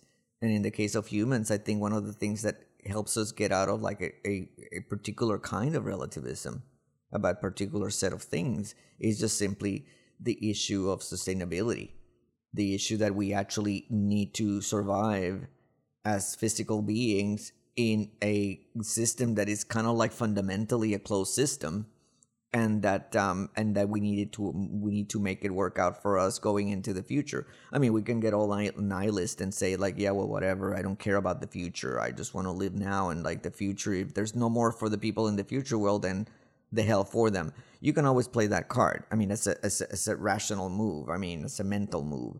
But if you don't want to go down that path, the fact is that once you acknowledge that human beings are fundamentally stuck on planet Earth, and that human beings actually are physical creatures, and that planet Earth operates as a closed system fundamentally. Yeah, there's energy coming from the sun, but that's that extra input gets integrated into the system very, very slowly. Beyond solar energy, like that can be trapped, so to speak. And hence, the issue of sustainability then is going to eliminate a lot of possibilities, or it's going to at least select against them, because they won't be conducive to survival, for lack of a better term, and hence, that's one way of getting out of it. The second way of dealing with relativism is the fact that there is different ways of doing things or different ways of looking at things doesn't mean that all these ways are equally good or Certainly. equally good for what we're trying to achieve. Right. So, and sure, you have a constitutional right, in this country to just believe any kind of crazy thing you want to believe. So if you would like to believe, like right now, that 2 + 2 = 5, you literally have a constitutional right to believe that. But beyond that trivial point that you can believe any crazy thing you want, the fact is that in many cases, when people start throwing the term relativism, what it merely means for them is actually code word for a type of like lazy, infantile emotivism. Where basically you just simply feel in one way, you don't really want to think through it, so you just keep saying, well, I just think like that, and Right. whatever, this is my way. Whereas in fact, if you start digging, what you really realize that whatever they think is a particular perspective that is a perspective about something. And once it is a particular perspective that's about a particular something, then you can ask the questions, well, what is it that you get from this perspective, and what are the implicit values, and what are the goals that you're trying to achieve, and is this the best way to achieve those goals, or are they other goals? You might still end up at a place after the analysis that you realize that there are actually 3 different ways of getting kind of to the same place, and that in the end it's really literally a matter of choice which was this 3 you're going to use. It's kind of like when you and I say, oh, I want to go to I want to go to Round Rock, and I want to go at 5 in the afternoon. Which way I should go? And you're like, man, there are like a lot of bad ways. Yeah, there are a lot of bad ways of going there. You could go this way or this way or this way. And then you would be like, this way is quicker. This way is shorter, but it's going to take you the same as this one that is longer, because actually it's the same, Right.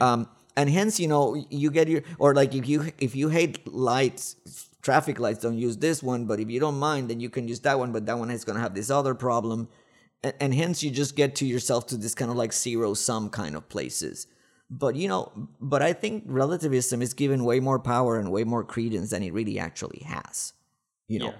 And a lot of times it's actually used to talk about something else. It's actually used to really refer to what it's actually the incommensurability of values, which is a very different thing. I like that. It's a very, very relativism and incommensurability of values are very different things, except that actually when most people talk about relativism, what they really, really mean, once you try to cash it out, what they really mean is the incommensurability of values. That there are 2 things that you and I might even agree are good things, except that they're not compatible, Certainly. Because I think to tie into this, my sort of goal, this was sort of naive when I was younger, is to try to create, I'm using the tools of reason and pursuit of knowledge to create a rational system of understanding and behaving in the world, right? A quote unquote correct system. But in looking at, we are bound by language, you know what I mean? We were sort of, you can follow reason. Eventually you're going to be up against the glass wall of language itself.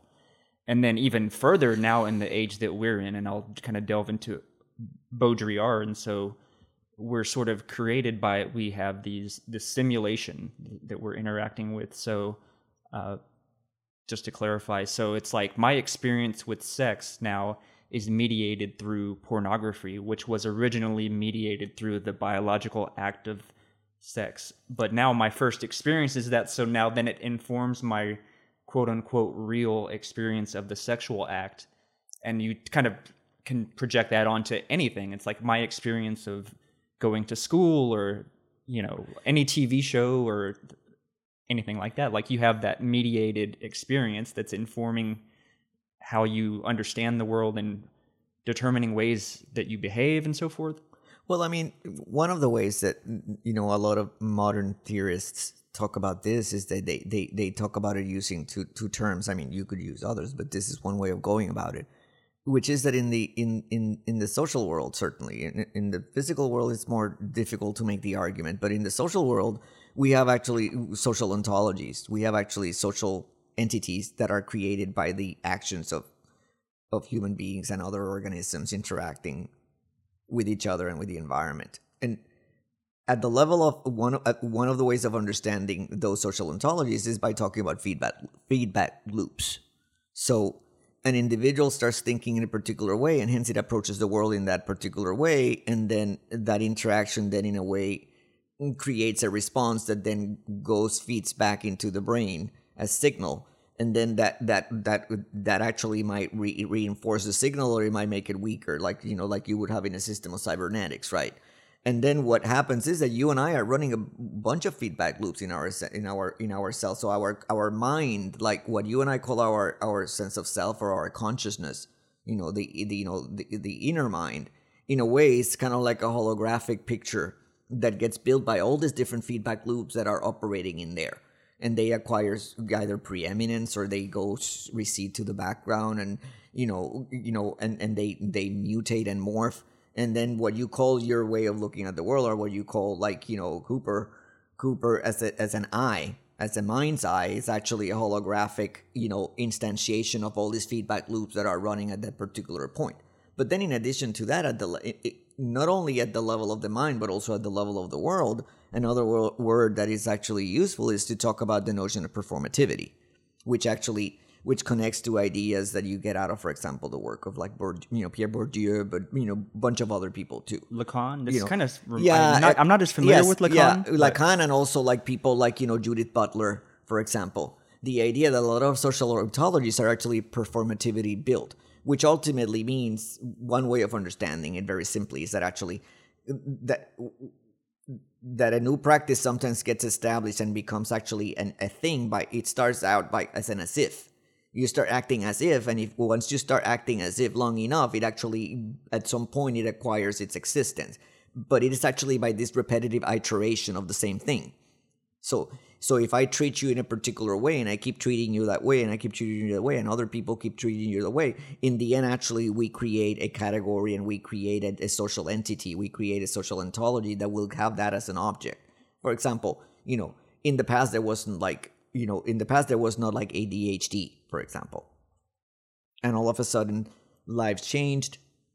We moved from rural life and from people having to mostly be actively working with their bodies and stuff. And then we became this new kind of people that are office people, and a new type of person that is mediated by language and by writing and by, these other modalities. I think even to take that further, by institutions, so the institutions of religion and politics, and but schools, workplaces as well. So all of a sudden, you might be an organism that has a genotype, and that genotype has this spectrum of possible phenotypic expression. And in a particular environment, maybe 100 years ago, like in the Texas Panhandle, those traits were actually defined as actually, Michael is an incredible worker, and like Mary is gonna be a very lucky gal marrying Michael because Michael can work with cattle 17 hours a day, and that dude doesn't get tired, and he can keep eye on 10,000 things at the same time. When he's in the middle of like this 20 cattle that are running around, he kind of like knows where he is, because he can like be everywhere and nowhere at once. He gets that type of mapping of like the terrain, so to speak, which is great for when you're like dealing with cattle or hunting or whatever. You take that individual and you put them in a time machine, and you bring them to Austin 21st century, and you put him in a middle school classroom or in a high school classroom, and that very same genotype that produces a variety of phenotypic expression now produces the circumstance where this individual cannot be sitting on that freaking chair for 8 hours a day, and that individual cannot actually memorize what he read, and that individual cannot keep track of like the assignments that were put on the board, and that individual, is always fidgety, and it's experiencing anxiety, whatever. And the fact is that it is the same individual. It's like you put him in a new institutional setup and in a new environment, and those things are going to create new consequences. And the fact is that the society will come and these institutions will come and will impose a judgment upon your output, upon your behavior, both linguistic behavior and physical behavior. And then at some point, those judgments are going to be codified into policy issues and into scientific descriptions that basically are going to create an object, and the object is going to be, for example, HDHD. Right. That reminds me so much of Foucault and sort of the history of madness. Absolutely, that's exactly what it is. Yeah. Creating the creation of the self. But I also think, in the sense to tie that into identity politics, it's these institutions that can label you, then they can sort of control what then you internalize that, right? And you start, through like the sort of Lacanian analysis, is you internalize what that feedback that you're receiving from institutions. And that's what I think is, to me, that's where identity, like there has to be some recognition, or like, I think there is a validity to what we call someone or something, right? I mean, words do ultimately matter. So I don't know how to negotiate that into a fully, integrative social construct, but I do think it is important. And I think that's something that's getting missed in this, maybe it's gone too far, but I don't know. I feel like there has to be a synthesis there.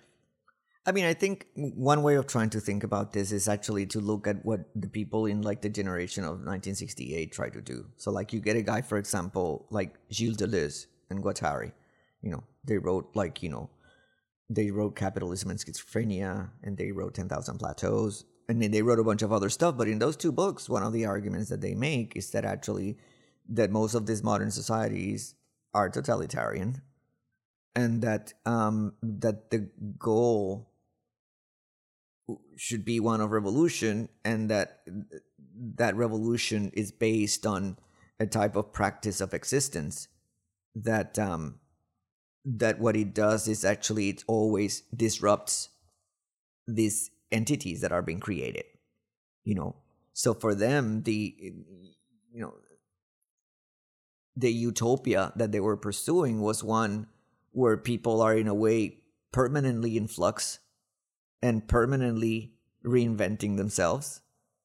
And it is a type of anarchism, one way of interpreting a type of romantic anarchism, and an aesthetic anarchism. In the end, I think what the legacy of that way of thinking was one.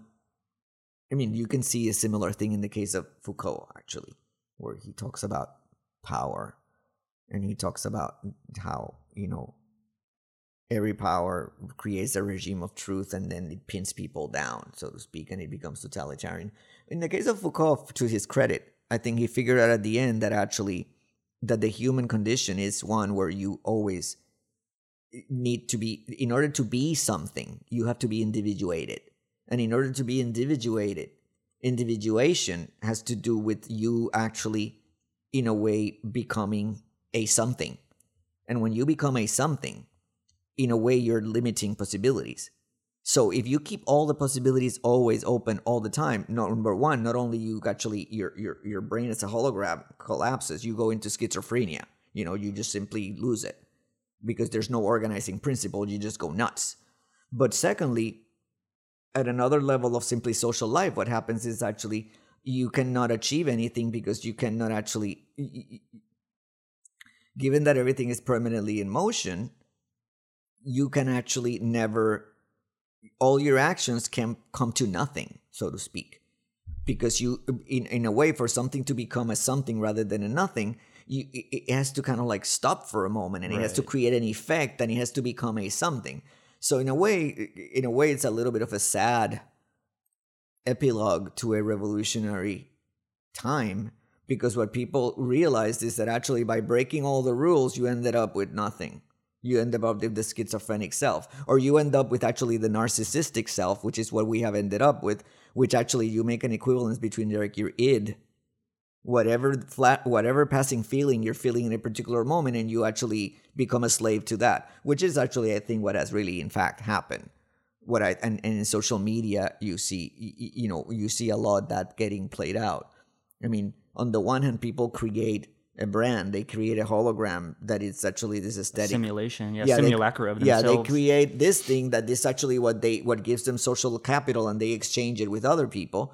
But on the other hand, what is behind the exchange is actually a notion of like and dislike that is really ultimately connected to a very impoverished narcissistic self that only responds Pavlovian. It just responds on the basis of what is it that I feel right here, right now. And out of that, you cannot construct anything. That's when a lot of those people, you take them out of the social media world, they're just little lost kids. They're simply not there. They're just these little kids that react as a bundle of, they're not even emotion. And they're actually, I think what they are is actually, they have emotionality, which is a different thing. In the ideal world, you would have people that have actually an identity, so to speak, and that identity would be connected to kind of like what I would call passion, an individual of action and passion and conscience, right? One step down from that would be an individual that either has emotion, and or has a notion of identity. Some people have a notion of identity without emotion. They just become robots or whatever. Or some people have emotion, but they don't have identity. But a lot of the prototypes that I'm seeing walking out there are people that don't even have a notion of the self or even real emotion. Because actually, to have real emotion, you have to have at least some commitment to a fixed object. And these people, I think, are like a step before that. It's actually, the reactions are knee-jerk reactions. They just have emotionality. They're just kind of like kids flaking out. That's what you get. And then, and then you get the positive side of that, which is actually the notion of like, oh, cool. But behind the oh, cool is nothing other than the fact that this particular week, that was the object that everybody was vibing about. It's kind of like, a lot of people criticize hipster culture around those same ideas, because a lot of people say that the hipsters actually are completely supposedly obsessed with authenticity, except that it's actually the authenticity of the crowd of other hipsters and for this week. Well, it's also capitalism has given us a multiplicity of identities to choose from, and then we don't. So we slip into hipster one day, or, social justice warrior, or, alt-right, or what have you, or even, anything else. It's like I dress up like a lumberjack, or I dress up like a Star Wars character. And that's cute when you're like, that's cute when you're like a preteen or a teen. It's cute when you're like 12 or 13, but when 30-year-old men are doing it, or 30-year-old women, it really ain't that cute anymore. And it creates incredible problems for society when you have actually these grown men acting like confused little teens. My daughter and my son are 11 years old and 14-year-old respectively. And my daughter is almost 11. And yeah, they're in that world where they're exploring their identity and whatever. And then I always joke that, in high school or in middle school, like there's, a young woman in those high schools, they spend 2 months being a goth. And then they spend 4 months in the volleyball team. And then they spend, they spend 10 months being a punk rocker. And they spend like 4 months being bisexual and so on and so forth. But normally, after a time, that thing becomes metastable and they become something. And mind you, some people don't even go through those stages in those ways. For example, my daughter is 10, almost 11, and she's just an incredibly well put together person, and she doesn't even seem to really operate like that. She's an individual that actually, she engages in activities, but she is not a shell for simulacra to play themselves out for like a couple of weeks until the next one comes and possesses her, so to speak,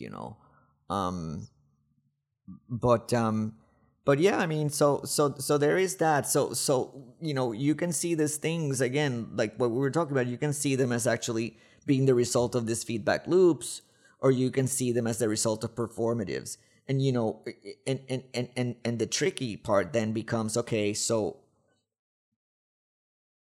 we want to be liberated people, and we want to have self-realization. So we want to have a certain kind of freedom, you know. But on the other hand, like you very well said, that needs to happen in a way that doesn't simply create nothing or creates chaos, and hence, you need to figure out how is it that we can kind of like have our cake and eat it too. How is it that we can claim that we have liberty and freedom, and that, that we can be ourselves, while at the same time, honor the fact that everybody's always going to be something by at least for a moment standing somewhere, and in a way claiming that place. I mean, one way of doing it is that actually we might want to say, yeah, at some point you need to become something. You need to, in a way, stop wanting to be everything, and that what is important in the revolutionary spirit or the utopian impulse is that actually that you, to the extent that it's possible, that you control the terms of that to the greatest extent possible. And that all that we can aspire is like, yeah, we're going to be programmed in the end. And that certain things have to become fixed points, at least for a period of time, so that we can achieve something. But that at least actually I chose those points instead of actually society, or instead of like some institution that is super oppressive, or some people that have all the money and hence they call the shots, or what have you. And hence that's kind of like what remains. But the old 1960s ideas of total liberation, it's impossible. Total liberation would be, in a way, would be total annihilation, because you cannot simply be standing nowhere. You always have to be standing somewhere, And at some point, as you and I know, every place that you will stand on, it will require a commitment that you can then construe as actually a limitation or an oppressive thing. Right. I mean, revolution is probably the most authoritarian thing you can do, right? Right. And the fact is, like, as you and I know, a lot of people claim that they want to be participants in a revolution, and what they're actually followers in a revolution, So the big irony is that in the revolutions, you actually are mostly led by simply the new set of people that will become your rulers, right? And that harkens back to ideas that people like Nietzsche had, ideas about, like, do every human being really wants to be liberated, and can every human being really embrace the type of self and the type of life that you have to live in order to be this modern self? Truly free. Yeah. And what his answer was no. He said, first of all, that a lot of people don't want that's just simply scary as hell. And secondly, he thought that a lot of people don't want that because that stuff is a lot of work. Right. Like a ton of work. And he also said that actually some people are simply born followers rather than leaders, that they're just simply, they don't even resonate like that. That it's not even what it doesn't mean that you cannot socialize them into believing that this is what they want to do. But for them would not be an experience of like satisfaction. It would be an experience that would just be filled of inadequacy, sense of inadequacy, and sense of anxiety. And I see it, I have to say. Well, I mean, I think that's what the conditions have created is both of those things, because there is, and we've removed. I mean, I think we've stepped into some kind of very, it seems like an accelerated simulation at this point, to where how do we ever grasp the real or anything to base our system, or I guess our ontology, or what how do we develop a system out whenever there is no ideal truth for us to, or if there is an ideal truth, we can only work in these sort of, maybe like a neo-pragmatist, like a Rortian analysis, where you have to sort of take what works best, like your example of getting to Round Rock. It's like there's probably a better way. There's tons of roads there, but there's one way is maybe better than several others. I'll tell you something. I really think that one of the things that we really can do is actually take this liberal modern notion of the self and this life that we claim is the best, and also qualify that, and in a way open up the system for other ways of being. I see a lot of my students, and some of them even tell me this. They tell me that they feel an incredibly high level of anxiety and inadequacy because they think that they're supposed to have a happening life and that they're supposed to be clever and creative and and daring and all these things that they're supposed to be. And number one, many of them tell me that they don't even have any interest in being any of those things. And number two, that they're no good at it. And what comes out of that is that they feel incredibly anxious and inadequate, and many of them self-medicate or actually literally get medicated by whatever, by the pharma, And I really would like to live in a society that can create a multiplicity of social spaces to give a place to all this kind of like human biodiversity. Instead of saying that we all need to act like Nietzschean overmen, right. And that if you don't, then you're a loser and you should be dead and your life is not worth it. And that the fact is that this is what everybody wants and that this is what America is all about and this is what democracy and liberty are all about. And I'm like, no, why don't we try to take a softer interpretation of all those things and acknowledge the fact that not everybody is going to be equally talented and not everybody is going to be equally talented in the same ways, and that not everybody has an experience of being that is similar to the other, and that not everybody needs to conform to a particular experience of being, and that even, God forbid, that it might be perfectly fine for some people to actually just be followers rather than leaders and just simply chill, and that's perfectly fine. Because I think what we've done is that by claiming that we're adding more choices, it appears that in a way, really, what we've ended up is actually with a lot less choices. Everybody thinks that they're so individualistic, and what I really see is that most people are simply like people working in dead-end jobs, being consumers, buying stuff that it all looks kind of the same in the end, and not really feeling particularly happy about it. And yeah, I can see how this particular world, the way that it's built, gives incredible opportunities to a subset of people that are incredibly self-directed, have incredible amounts of energy, can sleep very little and perform a lot, and people that actually are very creative and very, very, very into taking high risks and going places. But that's only a very small group of people. And everybody else, to me, doesn't seem to be like that. And secondly, I think I don't see why we should impose on them that goal and also make them internalize that goal, which doesn't really mean, which this is yet the other turn, right? Which doesn't really mean that all we need to do is go back to the traditional society where basically, people were treated like dirt, if they were not like, super alpha, So in a way, it's actually, how can you embrace this level of difference without bringing back the oppression to it, and without also claiming that the endorsement of difference is actually an endorsement of simply lip service, political correctness, identity politics that actually end up having absolutely no consequences in people's normal life, and hence I find that the solution is somewhere in there, And I think the solution, unfortunately, it's not going to be one that conforms to the way your brain works. Because from what you just told me, what you seem to like, it's actually unity of vision. You want one system that is internally consistent and logical, and that everything follows from it. I think the system that I've been thinking that might work is one where we have to, in a way, we can never eliminate a type of inner pluralism. The system is going to be a hybrid, and which means that it's not really going to be connect in a type of logical consistency. It will be like a patchwork that all that we can claim for it is that kind of like it balances out the energies. In a way, it's kind of like the yin yang. It's kind of like the yin yang dynamic that actually is not a logically consistent system. It's actually one where two energies are kept in a type of dynamic tension.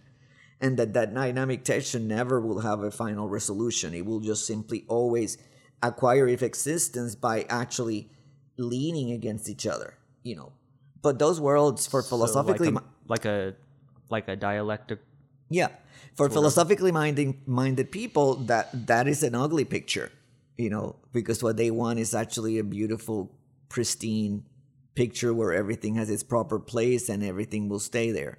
Whereas what I'm defending is something that is actually, it's untidy, Right. and it's always simply an accomplishment for like a moment, and it will always get out of balance. Interesting. Because I think that, because I think the problem is developing that idea. Like, what does that look like in from a praxis standpoint? Because otherwise, I enjoy kind of playing with this idea of meaning, and I can perform these micro revolutionary behaviors. Like I can take on a different identity that's not mine. You know what I mean? I can wear a dress, right? And that messes with people. That's a kind of a revolutionary act. I mean, it's somewhat of a, I guess, navel gazing maybe, but in many ways it sometimes feels like those micro revolutionary behaviors are the only space that revolution can exist at this point in our history, at this particular moment, because capitalism and the system is so monolithic that it absorbs everything. It attenuates any type of revolutionary spirit. So I always use this example of capitalism will sell you a Che Guevara T-shirt so that you can, what I mean, you through the act of purchasing this item, you are taking on a revolutionary identity. But at the same time, it's media. It's by like you feel like you're taking action, but you're really just contributing to the system in the end. Yeah. I mean, for example, I'll tell you one way that it can be done. I mean, I think one of the things that we need to do is to get out of our heads, so to speak, and get out of the idea that by now has become incredibly difficult to get out of that idea and that headspace. That buying a Che Guevara t-shirt is in any shape or form an endorsement of any kind of revolutionary anything. It's just simply not. It's only, I mean, at the best case scenario, it is at the level of literally at the level of a meme. Right. You are not really transcending memetics. Certainly. But I think we've had a lot of that, and it has given us very little in return, and hence I think we should try to go back to creating possibilities of difference rather than at the level of discourse, actually at the level of social reality. I'll give you an example. This is a concrete example, and it's like a real example. In the United States, more and more the education becomes homogeneous, which means that wherever you go study, elementary school or secondary school, you're going to get pretty much the same outcome. Schools are organized the same, curricula are the same. It's simply a massive homogenization of a process of socialization. It's a single silo. Society is also becoming more and more one where you cannot make it in the world if you don't go through this system, and it happens to be only the one and only system. So in that regard, it's very limiting, and you could even call it totalitarian. Well, one way that we could try to make it better in the ways that we're talking about is that actually we could take this monolithic system and we could just break it, and we could simply create a proliferation of pedagogical institutions and pedagogical experiences that both take you to different places through different ways, and also that take you to the same place through different ways. And I'll give you an example. Austria. Austria is a very traditional society. It's a very rich society. Austria is a very interesting educational system, because it's one that has a lot of different avenues. So, for example, there's like the classic kids that are going to go on to the university and maybe even to graduate studies. And those kids go through like elementary school, what I would call like primary school. And then they go to what is called the gymnasium, which is kind of like this school, kind of like what you and I might call like a prep school. And then you get yourself through that, and then the people that go there are people that want to go to the university and want to be kind of like quote unquote scholarly in some way, shape, or form, And then those people, lo and behold, they go to the university and come out on the other side. But they also have this other thing that is actually, and also you can do that in two ways. You can go into the gymnasium and you can do the science route if you're like a guy that is a person that is good with science and good with numbers and stuff, or you can go the language route if you're the type of person that is very good with languages and history and things of that nature. So already creates differentiation, but also diversity and pluralism of both of tracks and also of outcomes, which actually are good because it actually takes care of two phenotypic types, which is a really good thing. But that doesn't take care of everybody. What about the people that actually are not abstract-minded people? Well, they have this other track, which is called, like, they call it Hochschule, which is kind of like high school. And that track is actually kind of like, you still get a diploma, but it's actually not, it's not a prep school scenario. It's kind of like, it doesn't have that level of scholarly aspiration and mind you, pressure, really, you know. So if you were never really particularly good at school, but you were not super horrible, you could go down the Hochschule path. And you can just still get educated and get a diploma, but there's not this pressure connected to like scholarly excellence. You just get a freaking diploma, right? And then you can go from there. Sometimes you can go to business school or different things. You can do different things. They have another path, which is called Volksschule, which is like kind of like school for the people. And in that path, it's a path that is kind of like what in the United States we usually call vocational school, you know. And hence you just learn something that is practical, you know, like, you know, you learn to be like a, you know, like an auto mechanic, or you learn to deal with like fixing machinery that is connected to technology, industrial machinery, or you study like refrigeration and heating and become like a heating and refrigeration expert and become part of that guild and make like serious money, because those people make 80,000 euros or something. They make serious money. There's also a whole pathway that is connected to what you and I would call like apprenticeship, you know, and hence, you know, the government pays you money because it's one way also of keeping you, you know, socially solvent rather than to become a social parasite for the rest of your life, because they understand that what we really want is to produce citizens that actually have a place in the world and also that will become productive. So they'll give you money, but it's actually they pay you a salary so that you can actually learn a trade. And you learn a trade in the place already. So for example, if you want to be like a chef, you can actually go down an apprenticeship route and you actually literally work at a restaurant and they teach you to cook. And then once a year you have to go during the summertime for a month or two and do like intensive coursework. And then they make you take some exams or whatever, just to make sure that you got the theory part straight. And then after 3 years, they give you a diploma that tells you that actually you are now a chef, and then you can sell yourself like that in the world, so to speak. Sometimes you can use different paths to get to the same place. I'll give you an example. There's, for example, if you want to be a midwife in Germany, for instance, if you want to be a midwife, you might go down the path where you go to the high school, and then you go into like university, and then you study nursing school, and out of the nursing school you become a midwife, like kind of like a midwife nurse, so to speak. That requires you to be kind of like a person that does well with books and does well at school and whatever. And some people are not, and hence in a bad world, those people will just that will preclude them from doing that. You know, there's another path to get to become a midwife, which actually is you go through like the type of like apprenticeship program that I told you that happens within as part of like the obstetrics and gynecology programs that actually is at a medical school or a medical hospital. And hence you bypass all the bookworm stuff and you actually just get training on site, so to speak. And then, you get like a cluster of complementary modules of learning so that you make sure that you have your stuff.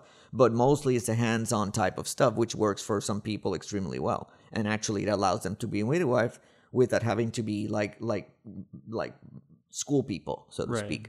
And that's one example where you have a society that actually has a real commitment to diversity. And one that is not simply a diversity just based on like political correctness and me telling you like, you know, you don't have to be into theory without, you can still be a cool human being or whatever. It's not one that is based on simply this tokens of acknowledgement and recognition, but it's more like, no, you know what, you're different from real, for real, and what we're going to do is actually we're going to create social spaces so that those differences can actually have a proper place of being. Right. Like, for example, I'll give you an example about the United States. So we can talk about, I'm going to respect your, your diversity. So, for example, we can say that we're going to respect, some components of, a type of feminist perspective, and mostly in the classroom is actually respecting, the female experience or whatever, and hence, to use stereotypes, Joe, the frat boy, will have to sit there in class and listen to Stacy talk about X, Y, or Z, from her point of view of epistemological privilege, right? The way it feels to her and whatever, and then we all respect each other and we write these essays about how, listening to others' perspectives was really, enlightening and wonderful and whatever, and then we go home and everybody knows the drill. Or we can do something else. We can decide, okay, the feminist agenda in part is actually an agenda of difference. So why don't we create then policies in society, both at the workplace and in government and in terms of social services, that actually give real teeth to the existence of those differences and make them basically make for a social landscape where those differences can be lived in real robust ways that lead to self-realizations for people who have that difference. And hence, for example, one case is like they do in Europe. Women make kids. For the time being, males don't make kids. And hence, that's just a reality of difference. That particular organism makes these things. And what they do, for example, in some places in Europe, is that they give you 6 months maternity leave. They just do.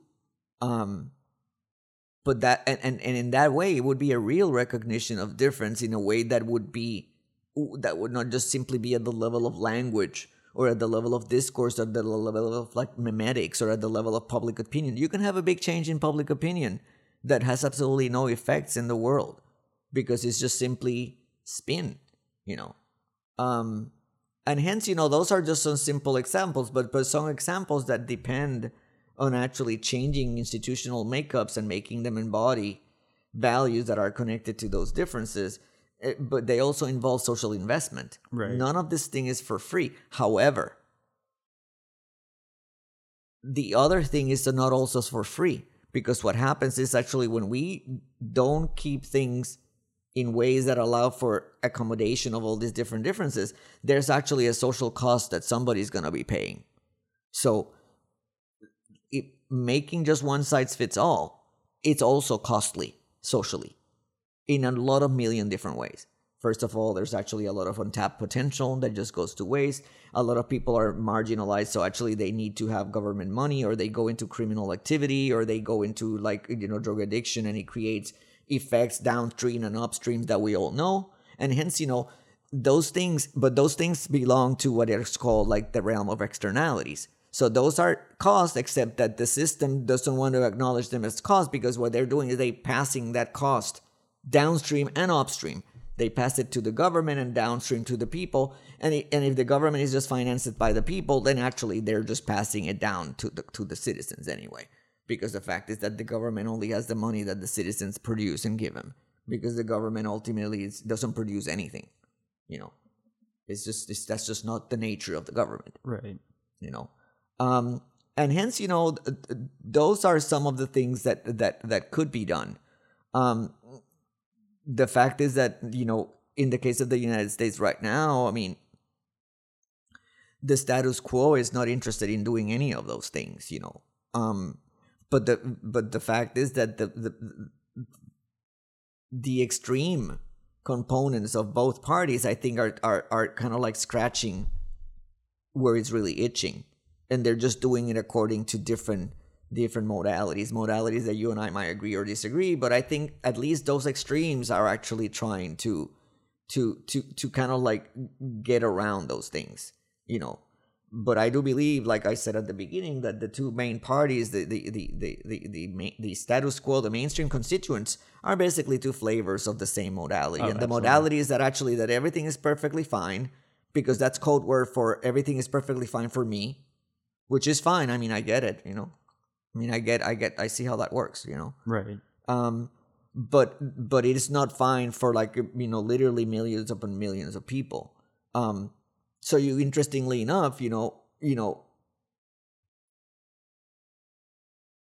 on one side you have an individual like Bernie Sanders saying that we should have, like, you know, universal health care, or that we should have, like, you know, universal, you know, university education, which makes perfect sense in the sense, like, if this country is going to be viable in the global economy, it needs to create an edge at the level of, like, you know, the new emerging technologies, and hence it's going to be an economy that is going to have to run on incredibly highly skilled people, you know, unless we want to just basically become like a gigantic Honduras and convince white Americans just to work for nothing, you know, which, you know, that's one way to do it too. I mean, we can decide that we're just going to de-skill or embrace the fact that we got de-skilled and that we just are going to compete.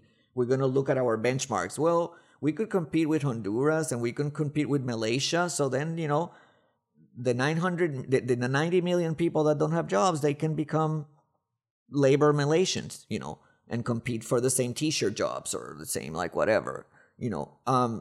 If we don't want to do that, then we need to invest in ways that these people can actually get themselves incredibly highly educated without actually going bankrupt in the process. Or, like, I see my students cannot even study because many of them have 30-hour jobs. I mean, they're mediocre students. In part, but not completely. But in part, they're mediocre students because actually they're not real students.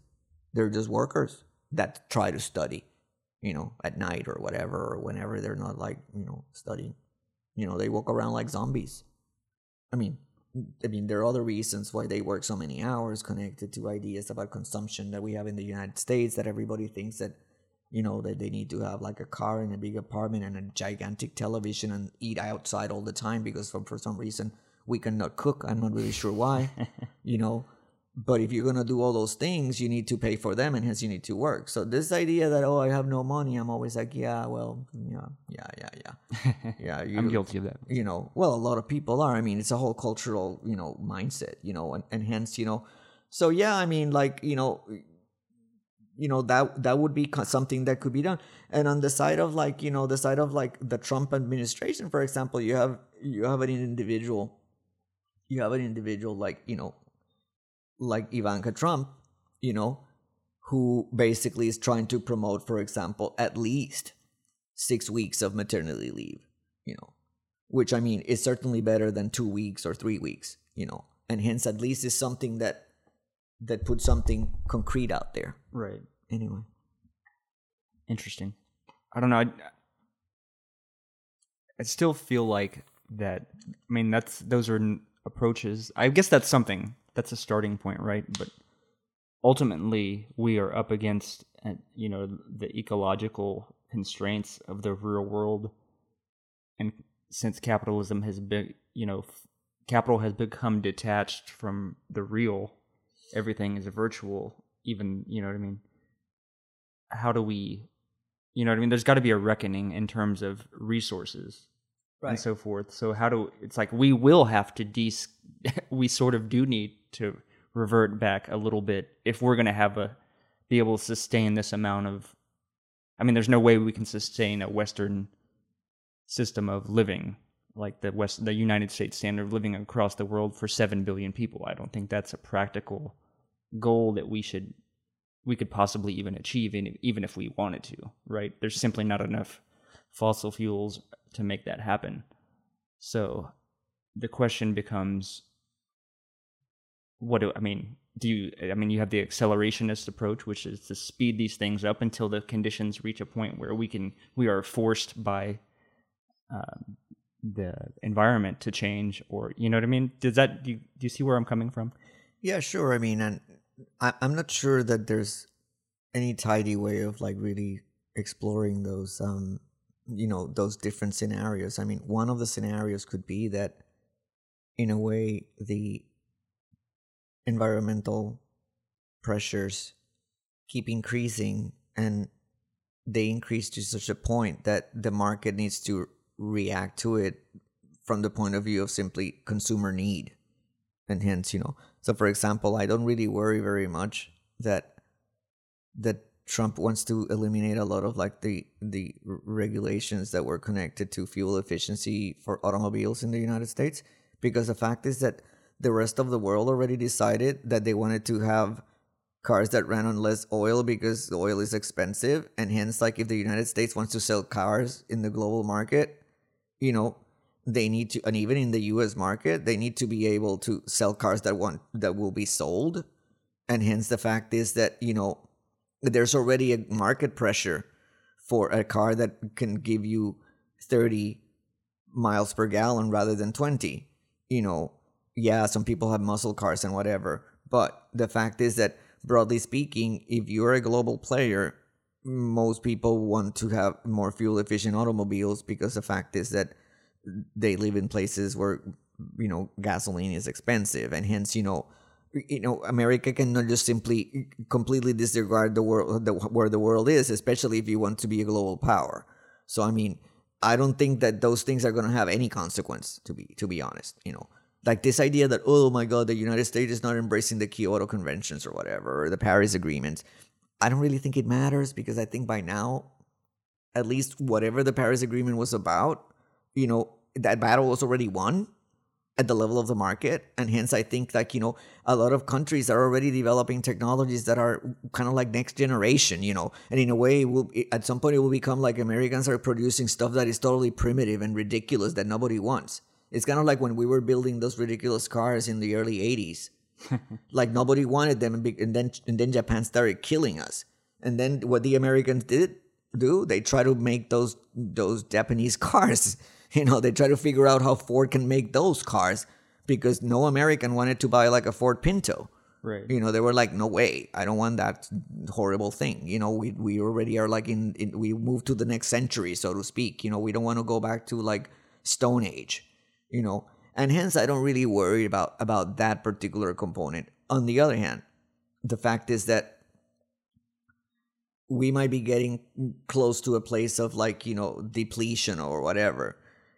At that point, you have two options. I mean, not two options, but I mean, 2 or 3 avenues. One of them is like, we might simply get lucky and find, for example, ways of doing like fusion, for example. And in that case, well, at least we solve that part of the equation. It might very well be the case that that never comes to be practical, and that and I do believe that what is going to happen is that the whole world is going to go like nuclear, like with fission. Like we will just have like nuclear reactors, and when we'll say to ourselves that we will find ways of like burying it in safe ways, and we'll tell ourselves that this is gonna be all right, because we don't have any option other than to tell ourselves that rubbish. Or it might very well be the case that we go into a situation where we combine different technologies. I mean, unfortunately, when Obama came to power 9 years ago, the first Obama administration, one of the points that he was defending was, in one of his proposals, for his platform, was simply to try to solve the problem of America de-skilling, and to solve the problem of America not having like jobs in real industry, by actually engaging yet again in a type of like, project of public works. But it was one that was built around the idea of a green economy, that we're going to rebuild the infrastructure, but we're going to rebuild it with green technology, and that we're going to create green jobs, because this stuff needs to be maintained and replaced and fixed and like monitored and regulated and whatever, and that it creates millions of jobs. The idea was brilliant. I mean, and it's like it deals with a lot of problems at once, problem of infrastructure, of jobs, of education, and of going back to being in another new leading edge technology, not only information technology, but the other big one, and kind of like getting ourselves ahead in that curve of innovation. Yeah, makes perfect sense. He even named or elected a guy that was actually called like a green czar. I remember that. Yeah. This black dude, which I found to be also interesting at a point of like symbolism. This guy went out there, incredibly talented guy. He ended up being a guy that was quite radical, to give it a word. Industry didn't like the guy, didn't like the message. The guy got completely killed and eliminated. He was either made to go, or they or he actually resigned. I'm not really sure. He was not green czar for more than a year and a half. Nobody was named in his place, and none of that was ever heard again. Green technology was never heard again, other than the fact that Rush Limbaugh was joking about the $9 billion investment on something having to do with solar panels that never worked, and it was like the joke of everything, which makes sense. It should have been. And then that was the end of that. But yeah, there is a possibility that we could just create a heterogeneous system where you use geothermal, and you use tides, and you use solar, and you use wind, and by a combination of things you get yourself to a good place. You use basically the planetary entropy, and you harness it, and you get energy out of it, Or there's the third possibility, which is that we just simply get ourselves really close to the edge. And what happens is that the species becomes like some species are like that. Some species that are at a very precarious place in an ecosystem. What happens to them is that they go through they go into a biological economy of booms and busts. For example, foxes. Foxes are pretty high up in ecosystems. They are they breed quite a bit. They're quite fertile, and they're carnivores. So there's this creature that actually is high up the food chain. It's a carnivore, so it eats things further down the food chain, and actually reproduces pretty quickly. So it can become very numerous very fast, and they're very clever. And a lot of times, a lot of foxes find themselves, because of these qualities, which in fact are similar to the human qualities, they find themselves in a situation where their population dynamics are ones based on booms and then catastrophes. So for example, their population explodes to 7x, and then they get to that limit, and actually they go through a population collapse, and they go down to 1x, and they do it, and simply that becomes the dynamics of that species. That species just become a species that, instead of keeping relatively stable according to a particular population level and just waver a little bit like other species, this won't actually just go through those processes. And it might very well be the case that we will become a species like that. We will become a species that actually explodes demographically, and when things get stuck, then we actually lose 1 billion people. In fact, what we're beginning to see, except that, really macroscopic, really, really macroscopic, we might start having really serious troubles with water, or really serious troubles with food production, or certainly food access. And we will have, which we're having, and we will have serious problems with displacements of people, like what we call environmental refugees, both at the level of food and water, but also at the level of simply what in the best case scenario are aleatory weather phenomena that destroy areas. All the coasts are obviously highly populated and highly at risk because they're very close to sea level, and they're the first place where actually the really big forces of nature hit. So all this area of the Gulf, it's going to keep being bad. There's no way that that's ever going to get better. But the same thing plays out all over the world, in Bangladesh and this and that and the other. It's not only there, it's everywhere in the world. And also desertification, right? The growth of deserts. It's happening in Brazil with the deforestation. It happens in California. The desert is growing. You have now all the fires that we had that are the worst that we've had maybe in several centuries. And in fact, some Californians are already moving to Oregon as we speak, because they decided what comes is not good. And And hence we might move to a world like that where, you know, it would be great that we could kind of like come up with that kind of like a Christian redemptive narrative that or like a Stephen King narrative where like we see the errors of our ways and finally we do like something really wonderful. But I suspect that what is really going to happen, we're going to go into a very long protracted time of maybe even thousands of years where we'll just become more like a Mad Max type of like species, where we just go through this, you know, through a period where like human life is just incredibly chaotic, and with like stretches of time of relative stability and also pockets of stability, you know, or like the world, like Water World, you know, where you just have different people that occupy a very, very diverse social ecosystem, you know. But I think we're going to be seeing water crises and food crises, and we're going to see environmental refugees. I mean, the fact is that all the Katrina people that ended up in Houston and never went away are environmental refugees. We can call them whatever the hell else we want to call them, but that's exactly what they are. And, you know, and I'm sure that Harvey has created a bunch of environmental refugees that certainly I don't know anything about. Maybe you do, but I don't.